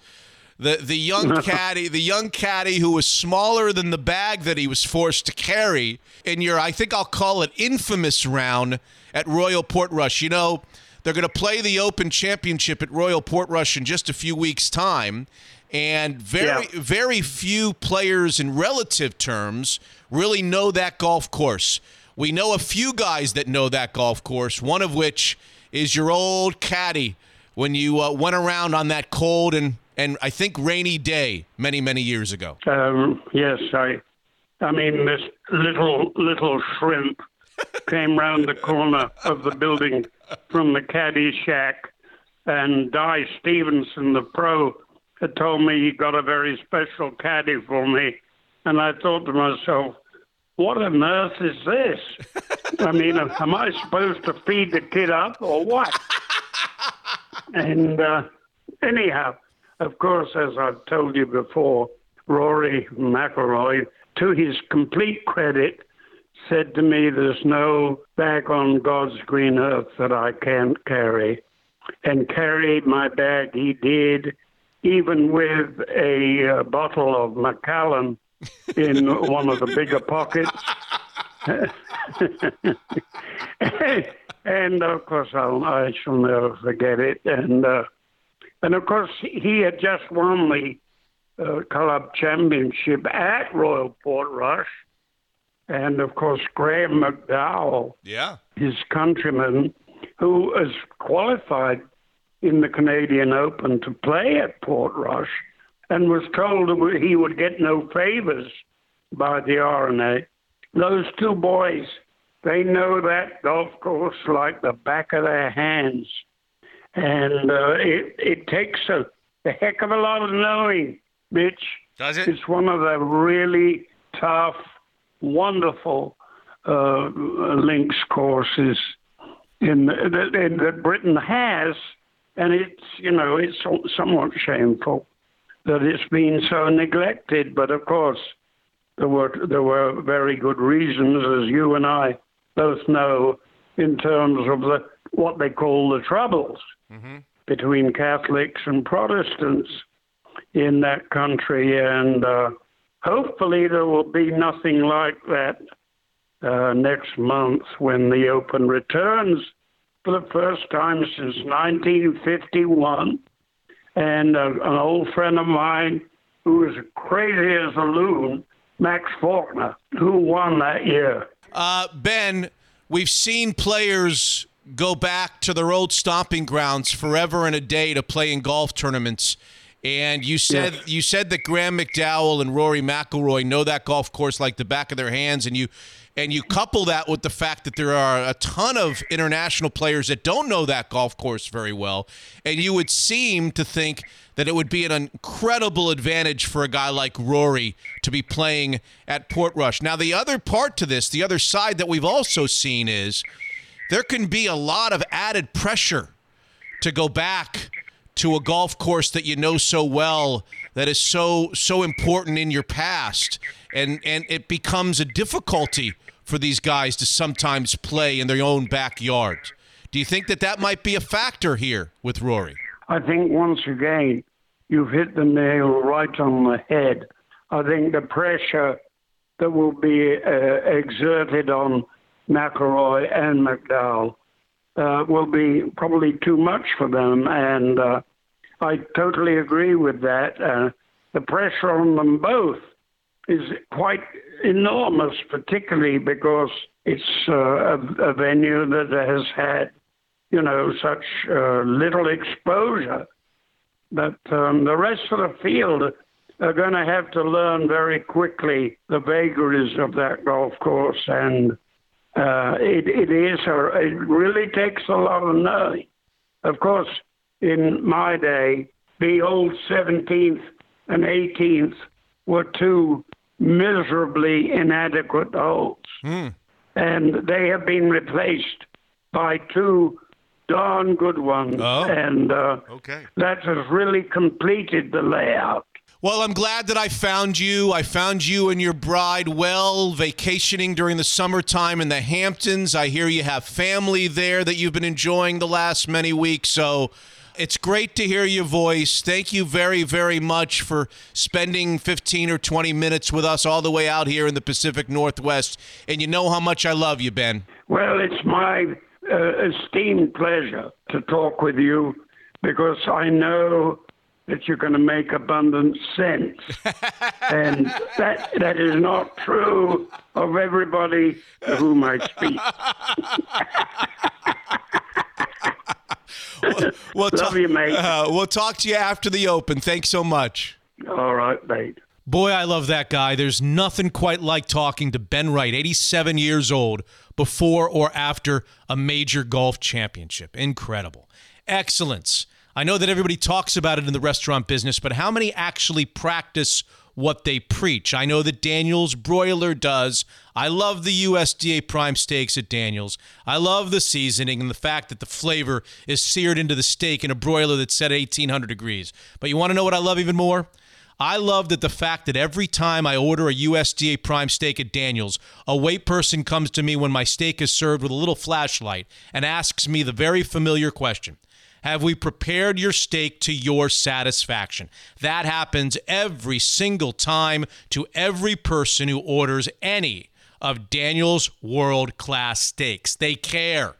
They care about the excellence. Daniel's believes in that simple idea. Every single time you dine there, you've got to go out thinking this was the best meal you've ever had. Locally owned by the Schwartz family, South Lake Union, Leschi Marina, Bellevue Place, and now the Downtown Hyatt Regency. Breakfast, lunch, and dinner, 7 days a week. Daniel's Broiler, world-class steakhouses. Unfiltered.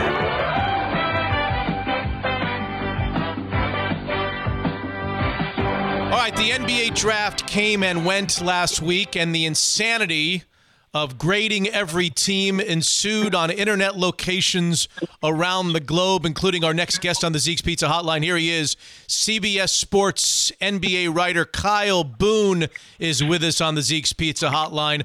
Kyle, thanks for being with us. Would you call the draft this time around fairly predictable or chock full of surprises or somewhere in the middle? Kind of, yeah, I'm glad to join you, first of all, and I think I would kind of label it all the above, right? Because I think everyone pretty much anticipated that the top three would go as it went, and then there was a lot of noise and a lot of movement on draft day. During the draft, you know, there was numerous picks that were traded, more than a dozen, including a bunch of first-rounders. The Wolves moved up, they moved down, the Suns moved down, and so the Hawks moved up. There was a bunch of different movements, so it was kind of all the above. What can we do about the insanity, Kyle, of the last several years with trades not being finalized, and therefore you've got these guys wearing the wrong hats, they're being asked about one team, and it just leads to confusion. This should be a great advertisement for the NBA, and yet NBA fans around the world leave this broadcast and are confused as to who just went where and who's going to play where next year. I love that question so much because it's so true. It's so awkward, and it's so confusing because, you know, not only to fans who are trying to keep track of who went where and who got what and which team got what, but for writers too. You know, I'm writing a recap of what went down during the night, and I'm like, okay, DeAndre Hunter, he got traded. You know, he was part of that package deal from the Anthony Davis deal, and actually he's going to the Pelicans. But the Pelicans, they traded the pick, and the Hawks ended up getting him. So there's all types of different scenarios. And, you know, for example, I'm using DeAndre Hunter. You know, he walks across the stage, and, you know, he's got a Lakers hat on, and it's just so weird. I wish that trades would get finalized a lot quicker, but I understand there's a reason for it. You know, I think as a fan and as a writer and someone who follows NBA, it does not make a whole lot of sense as to why we kind of delay these transactions past the calendar year. Should we wait on the draft a few extra weeks, delay the draft a few extra weeks, maybe into July, to allow the calendar year to start and therefore allow these trades to go through to avoid the confusion? I'm all for that, actually, and for a number of reasons. Not only just because I think it would make a lot of sense for some of those transactions to go through, but it's like 2 weeks ago we were talking about the NBA Finals, and then boom, the NBA draft happens, and it's like, oh wow, yeah, that really snuck up on us. And then next week we'll have free agency starting, and we'll have the whole cycle of news, and teams will have to fill out their rosters from there. So it would make a lot more sense if we did free agency first, right after the NBA Finals, and teams kind of addressed their needs, and then we did the draft, because I think a lot of different teams would perhaps go a different direction depending on how they hit or how they miss in free agency. So that would make a lot of sense to me. Yeah, the voice is Kyle Boone. He's the CBS.com sports NBA writer. You can follow him on Twitter at Kyle_Boone. You wrote that the worst kept secret in the draft was that Philadelphia loved our guy, Matisse Thybulle. We love him out here in Seattle in the Northwest. He's a local product. You know his story. You know about his defense. What was it about him that Philadelphia loved so much, and that you said it was just a foregone conclusion that he was going to end up with the 76ers one way or the other? Yeah, they love that he's basically plug and play, right? I think you watch him at Washington, what he did on defense, his anticipation in stealing the ball and blocking shots and doing kind of everything. He was kind of their roamer, and they really freed him up to do a number of things because he is so good on defense.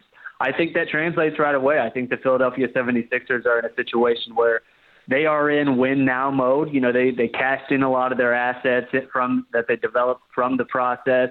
They are trying to compete in the Eastern Conference. Ben Simmons and Joel Embiid.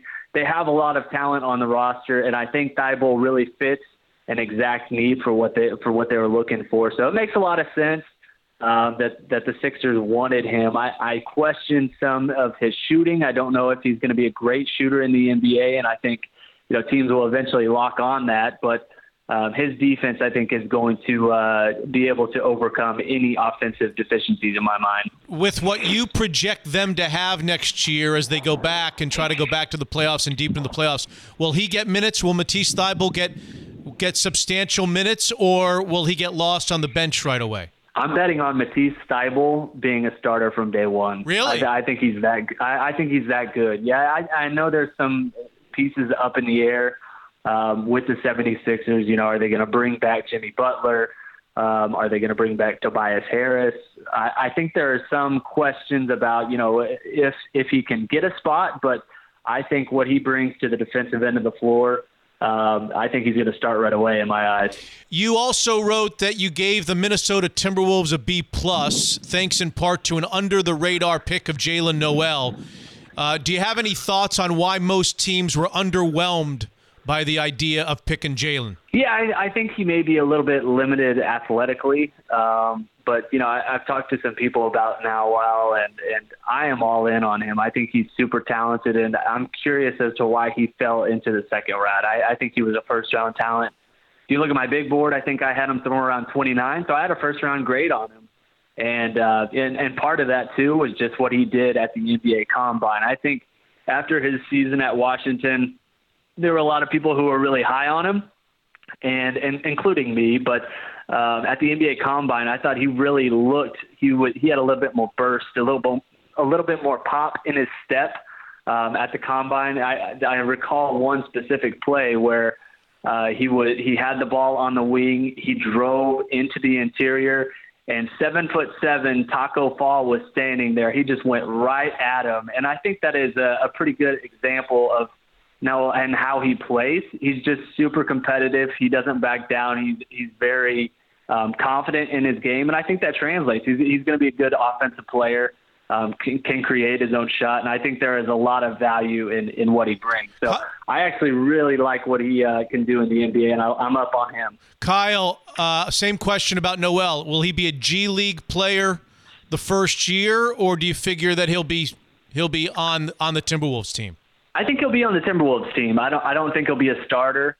But if you look last year, what the Timberwolves did, they drafted Josh Okogie late in the first round. And I think he is kind of a similar type of player. I don't think that they play the exact same position, but I think he could be in a similar situation as Okogie is last year, where he's a guy who ends up playing some decent bench minutes and at least being a rotation guy. So I think he has a good shot to contribute right away. Kyle Boone, the CBS Sports NBA insider. If I asked you to put your hand over the top 3 draft choices, Zion, Ja, R.J. Barrett, which of these other guys that we saw hand selected do you think will be primed to have a great impact out of the gate, either because of the player or because of the fit with the team or because of both A and B? I would say it's Ja Morant if I had to pick between those three. You didn't get the rules. You got to put your hand. You got to put your hand over those 3. You can't have any of those 3. I'm blindfolding myself. Okay. No, you can't have Zion. You can't have Morant, and you can't have Barrett. You can have anybody else. I would say Jackson Hayes, and he's going to the Pelicans, and this is kind of in part because I'm so high on Zion Williamson. But Jackson Hayes got picked 8th by the Pelicans. He's a guy who New Orleans clearly targeted and got a few spots higher than most people thought he would go. If you watched him at Texas, he had 4.3 blocks per 40 minutes, which is absolutely insane. More than Mo Bamba, who last year was drafted in a similar spot. So I really like him. He's a good shot blocker. He's a good center. And, he's not going to be like the flashy Zion Williamson guy who's throwing down monster dunks, but he's really good. And I think he can be kind of like a defensive anchor for the Pelicans. And it's a really nice piece for what Zion can do, because that frees up Zion to play at power forward. So I think Jackson Hayes could make an immediate impact. True or false, Zion Williamson will average more than 20 points per game, more than 10 rebounds per game, and run away with Rookie of the Year honors? False. I'm betting against that. I think if you look at what Anthony Davis, who was probably the next best number 1 prospect coming out of college, did in his first season with New Orleans, I think he averaged something like 12.5 points and maybe like 6 rebounds, and he was a really good prospect. So I think Zion's going to put up some numbers, and obviously he's going to do some flashy things, but it's going to take him some time to figure out, the NBA level, and I think people will be ready for him. So it's going to take him some time to adjust. I still think he'll put up some good numbers, but those are some pretty eye-popping numbers. What are the numbers? I would say maybe like 15 points, 7 rebounds, 2 blocks per game. And you think Ja Morant will win Rookie of the Year? I'm betting on Ja Morant to win Rookie of the Year, absolutely. All right. And now all the real fun takes place. We've got Kawhi, we've got KD and Clay, we've got Kyrie and his distaste for Boston, we've got the Lakers and how they'll fill out their roster, we've got the New York versus Brooklyn, New York sweepstakes for free agents. Which of all of these stories, or some that I haven't even mentioned, interest you the most during the offseason, Kyle? Yeah, the Lakers drama is pretty enticing. I feel like there's a lot of bad things that are happening. The Anthony Davis trade was obviously good. They got a superstar, and then they're going to pair him with LeBron James, but I don't think they have enough cap space to add a max free agent player like a Kawhi, like some of the other guys that they would target. So how are they going to break up that other cap space that they have? Are they going to add 2 or 3 good players but not maybe max guys, or are they going to try and clear the cap space to create enough space to add at least 1 free agent? That's what I'm most curious about. And then obviously how that impacts Kyrie, how that impacts Kemba Walker. All of these are kind of a domino effect depending on what the Lakers do. Right.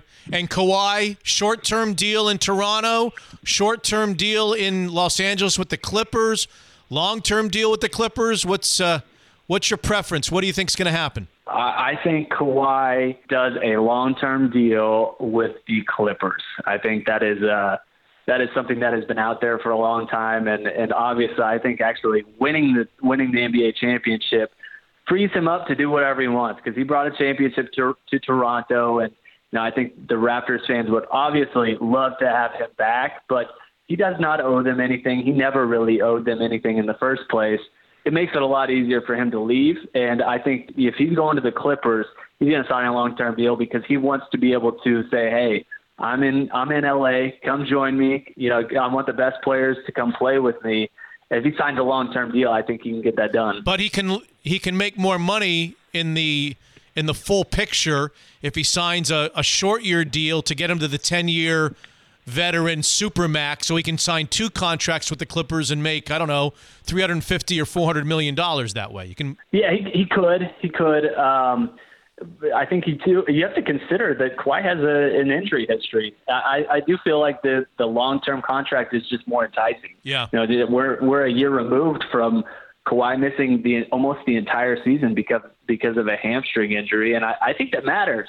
And I think long-term security with contracts is something that more NBA free agent players are going to value. You look at Kawhi and what he did with the Spurs.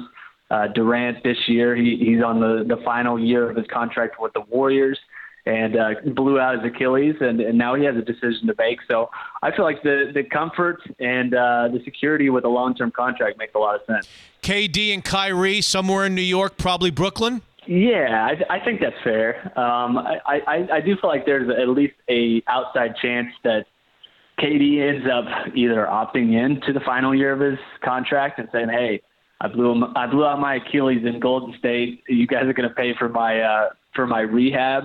Or there's even some whispers that he may decide to opt out and sign a long-term deal with the Warriors, and he can make a lot more money by doing that, like you mentioned with Kawhi, and eventually maybe request a trade down the line. That would be interesting. I think that's a possibility.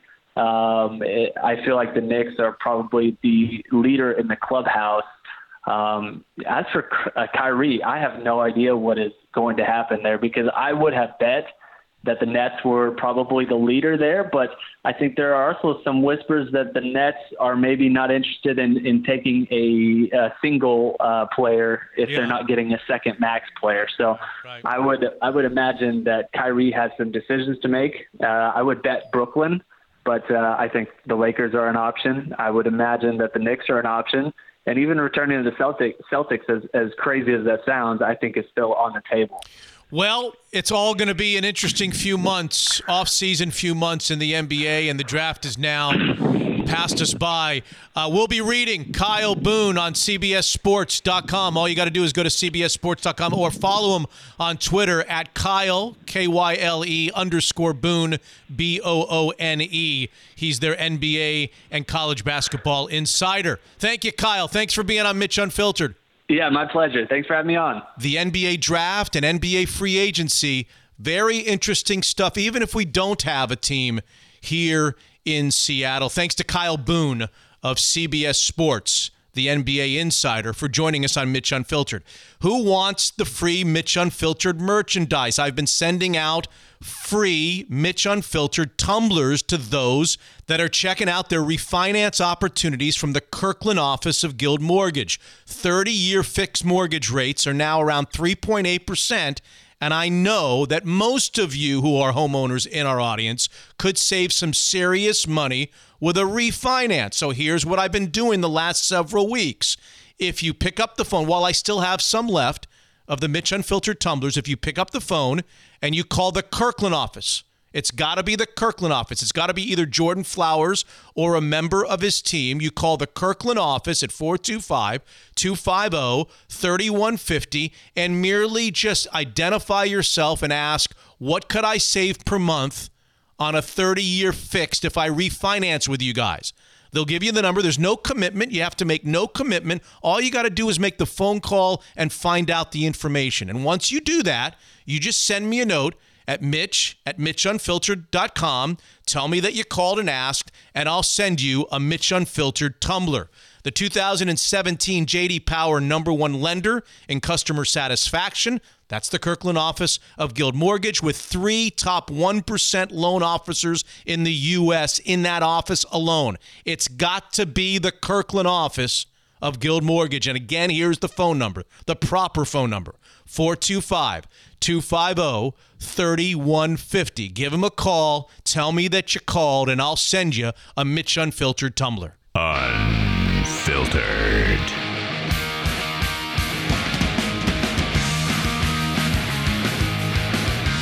All right, before we finish up episode 45, Hotshot Scott, nice enough to sit in the chair. How's the chair? Oh, it's great. It's hot in here. Delightful. It is a little warm, It's yes. a little warm in here, and you've now taken your nicotine. What is it exactly that you take? You are fascinated by these, yes, aren't I you? am. It's And 4 this is milligrams. because of the chew? Yeah, because I used to chew.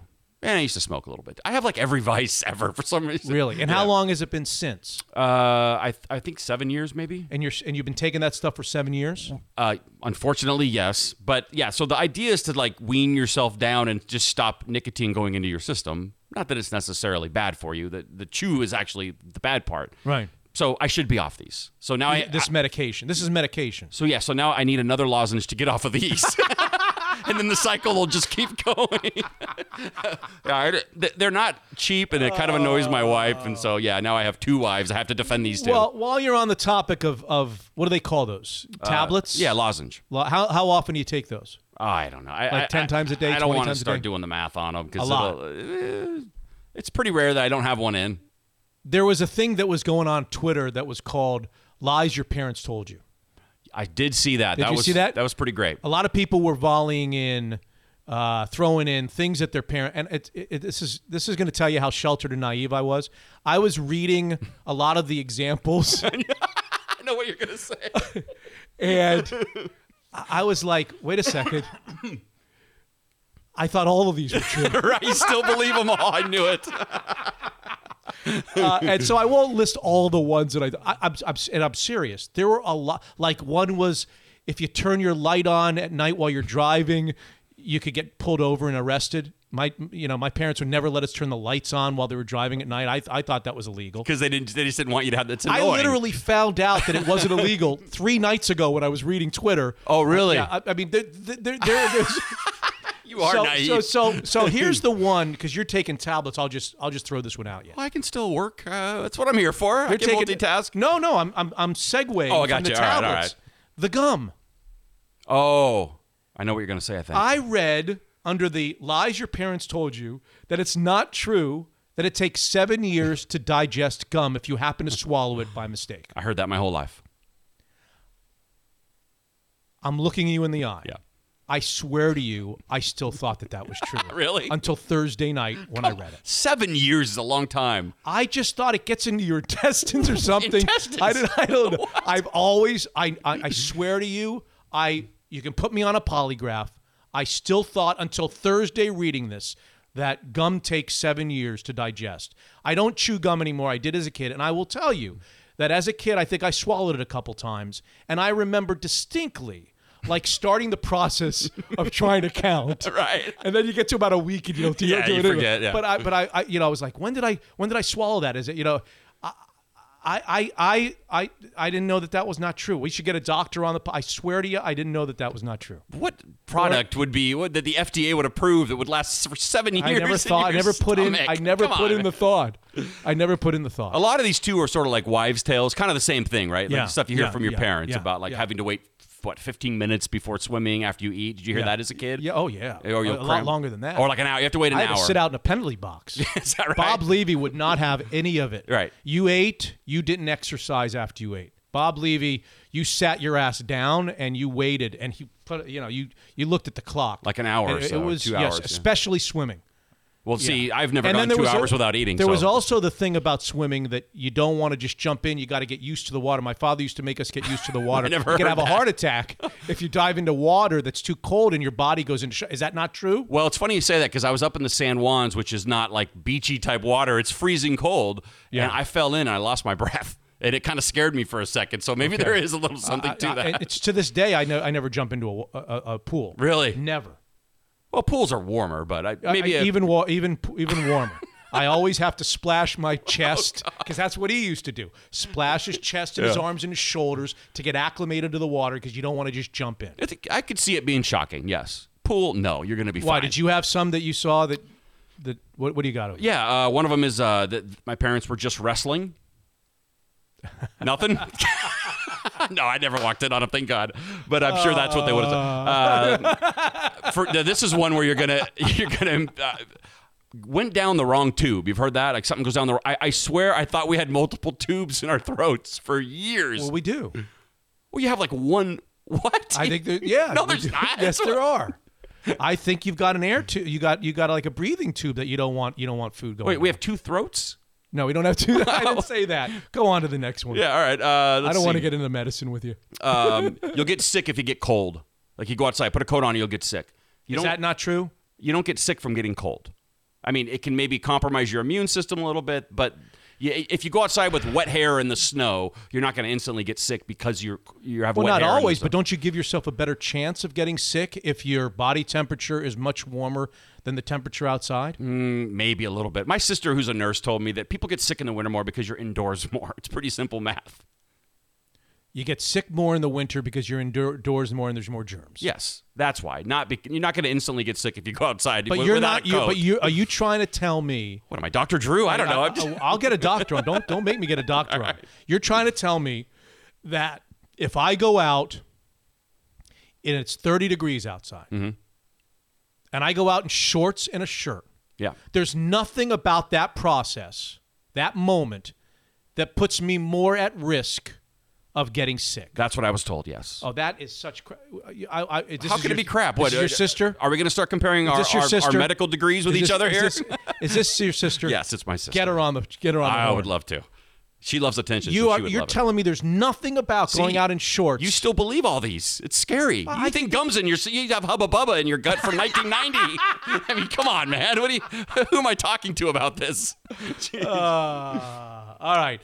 Let's move on. Let's move on to the Le'Veon Bell. The Le'Veon Bell 911 call to tell 911 operators that he's been robbed of how much money? He said $1 million. $1 million worth of jewelry. 911. What's the address of the emergency? Hollywood, Florida. Oh, okay. Tell me exactly what happened. Well, I had two girls in my house, and I got up. Did my normal routine to go work out. So I left to work out for a couple hours. When I came back, they took my money, they took my watch, my jewelry, a couple more things of value out of my house. And I don't know where they at. And I tried to call them before I called you guys. I tried to call them, and they're not answering me, and they're ignoring me. When did this happen? This happened today. No. Okay. What all did you say was taken? I know you said money. So money, my jewelry, and other things of value, so like clothes, shoes, just like other things of value around the house, like things that I use, you know what I'm saying? Oh, okay. But really clothes, shoes, money. Okay, what is the total? Money and my jewelry. What is the total estimated value of the items? Oh, like $1 million. Since you said that you know the girls who did this, I need to get their description. Are they white, black, or Hispanic? The girls, one is mixed, and they're both mixed. Okay, their skin color, if an officer was to drive by, would they look more white, black, or Hispanic? One will look more black, and the other one will look more... Okay, the one that looks more black, how old is she? 23. What was she wearing today? When I left, she was in the bed. She was in the bed not wearing clothes when she left. So I didn't see her when you know what I'm saying? Oh, okay, and the other one you said she looked more Hispanic, is that correct? Like, she looked more like, if anything, like, white or Hispanic, yes. Oh, okay. How old is she? She's 21. And what was she last seen wearing today? The same way. She was in the bed, too. They didn't have clothes on. Oh, okay. Okay. Well, he's done one thing for me, and I'm very appreciative of him. Yeah. He's confirmed what I've always thought about NFL players, that's how they live their life every single day. I just assumed that's how they're all living every day. Thank you for confirming that for me. What would the straight face of the 911 operator? Yeah. How did she not crack even a little chuck? I guess they're just so trained. Professional, yeah. They're so trained, and, yep. and they probably get the most horrific calls, and I don't envy the situation, but every time she asked him what the woman was wearing, she was wearing the same thing as the other one was wearing. Right. Nothing. Not a lot. Oh, God. That whole, Saturday Night Live is not on. They're not doing new shows right now. They're missing it. Oh, God. It would be so They great. got to kick it. This thing, if you haven't heard, I guess you have now because we probably played it here on the podcast. The Le'Veon Bell 911 call is just a beauty. It's so great. But I just assume that they're all doing that. That's how you live as an NFLer. I love it. So were these two strangers or these two people that he knew? Do we know that? Did he just is that leave? relevant to the story? Well, I mean, what does it matter at that point? On some level, if they're strangers. Oh, they've been friends since 4th grade. I don't know. What do I know? I don't know. Well, if they're strangers, yeah. Isn't he partly to blame for leaving and going to the gym, leaving two strangers naked in his house with his jewelry? Yes, he is very much to blame. Yeah. Yeah. Unless they're really close dear friends, real bosom pals. I do like that he had that situation going on in his room and he wants to go lift weights. He couldn't peel me out of that bed. Work out. Come on, man. I'm not going to go there. I am just not going to go there. Yeah, fair enough. Jason Vargas, we mentioned in the first segment, just for people who don't know, on Sunday, a reporter who's been on Mitch Unfiltered named, I think his name is Tim Healy of Newsday. He was in the locker room. He made some comments. And the coach, the manager didn't like it. The Mets are struggling a few games under 500. And he said something to him. And then Jason Vargas, curly-haired, former left-hander of the Seattle Mariners, threatened to F him up. Don't make me come over there and I will F you up. And then lunged at him, only to be held back by his teammates. I'm just telling you the news. I've always found it fascinating when athletes are sensitive like that. I've always found that kind of interesting that he would get that upset. I mean, isn't there negative stuff being said about those guys all the time? Like, what's this one moment? Something set him off. And I just wonder what happens if his teammates don't hold him back. Does he truly punch the guy in the face? Does he truly assault him? Does he get arrested? He never plays again. If they don't hold him back and he truly does what he says he's going to do and fight, he never plays again. Now he's a veteran, probably doesn't. He's probably at the end anyway. He's at the end anyway. Yeah. But he could be he would be arrested. He might be arrested for assault, and he would be like somebody that he would be a pariah, right? Sure, yeah. I mean, look what happened to for the rest of his life. The Golden State owner or part owner. Yeah. I mean, look at the people freaked out about that guy. And that was a little shove, right? That wasn't much. A little shove, and people are flipping out. So if Vargas would have socked him, yes, I think his career would have been over. And the last thing is, we did a segment on the NBA draft, and I don't know, you talked a little bit about some of your NBA draft research, and I appreciate that. Yes, I did. I do want to say this. We did a segment, so I won't talk too much about the NBA draft. But I was really happy for Matisse Thybulle and Jalen Noel. Now, Jalen Noel... It's a little bittersweet. Because I think Jalen Noel, and I don't know what position he is and what his family's financial business. I don't want to get into his business. All I know as kind of a... We're just talking as fans. Kind of a Husky fan. Right, yeah. I'm more of a Syracuse fan, but as a Husky fan, Coach I'm Hoff. just going to wonder all year, next year, what would it be like if Jalen Noel were still on that basketball team? And then to watch him come out early and go 43rd overall in the second round and not be guaranteed really anything. Yeah. And could end up in the G League, could end up in Europe. For him to forget the chance to improve his stock. Forget that. I mean, that's the obvious. He could be a first rounder a year from now. Just to forego what the pleasure and the fun that he would have had on this team with all of those recruits and all of these guys coming back. I am going to wonder the whole year, what would this team have been like for Jalen? But having said that, and maybe I shouldn't have said it again, I said it on an earlier episode, I just want to say congratulations to those two guys. And in particular, my heart breaks for them. And I don't want to get too far into this because I don't want to end 45 on a sad, sad note. But I just want to say that my heart breaks for them that that they both had a parent. They're young guys and their parents were young people. That they both had a parent who were not able to see this day. That's all I want to say. Yeah. It was made very clear on the television in the Thybulle case because he was drafted like number 20 overall. They asked him on national TV about his mom, who passed away when he was in high school. Tears came to his eyes, and it just breaks my heart that Elizabeth Thybulle, I didn't know Elizabeth Thybulle, but I'll just mention her by name, she was not able to be there to watch her son be drafted in the 20th pick. What wasn't mentioned, and so I want to mention it, because Jalen Noel was in the second round, and there wasn't much exposure, and he wasn't there and being interviewed and so forth, that his father was a huge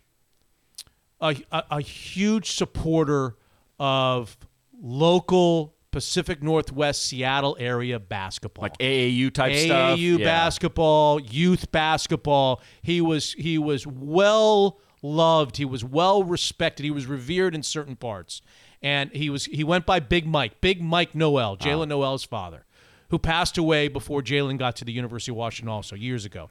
And I just want to say that in addition to Elizabeth Thibault, I was thinking on draft day, even though I want Jalen to come back and everything that I said, I was thinking of Big Mike Noel. I didn't know Big Mike either, but I know of him and I know about his legacy, and I want to say that I'm saddened that their parents couldn't be there on that night, at least somewhere reveling in the glory of watching their two children be drafted. Congratulations to Matisse Thybulle, and congratulations to Big Mike Noel. How many games did Big Mike Noel sit through watching his kid in his life, and how many practices and camps? And ran them. He ran the camps. And then he coached the kids. He's huge supporter. 10,000 hours of of basketball, so. and it would have been nice to see him be able to.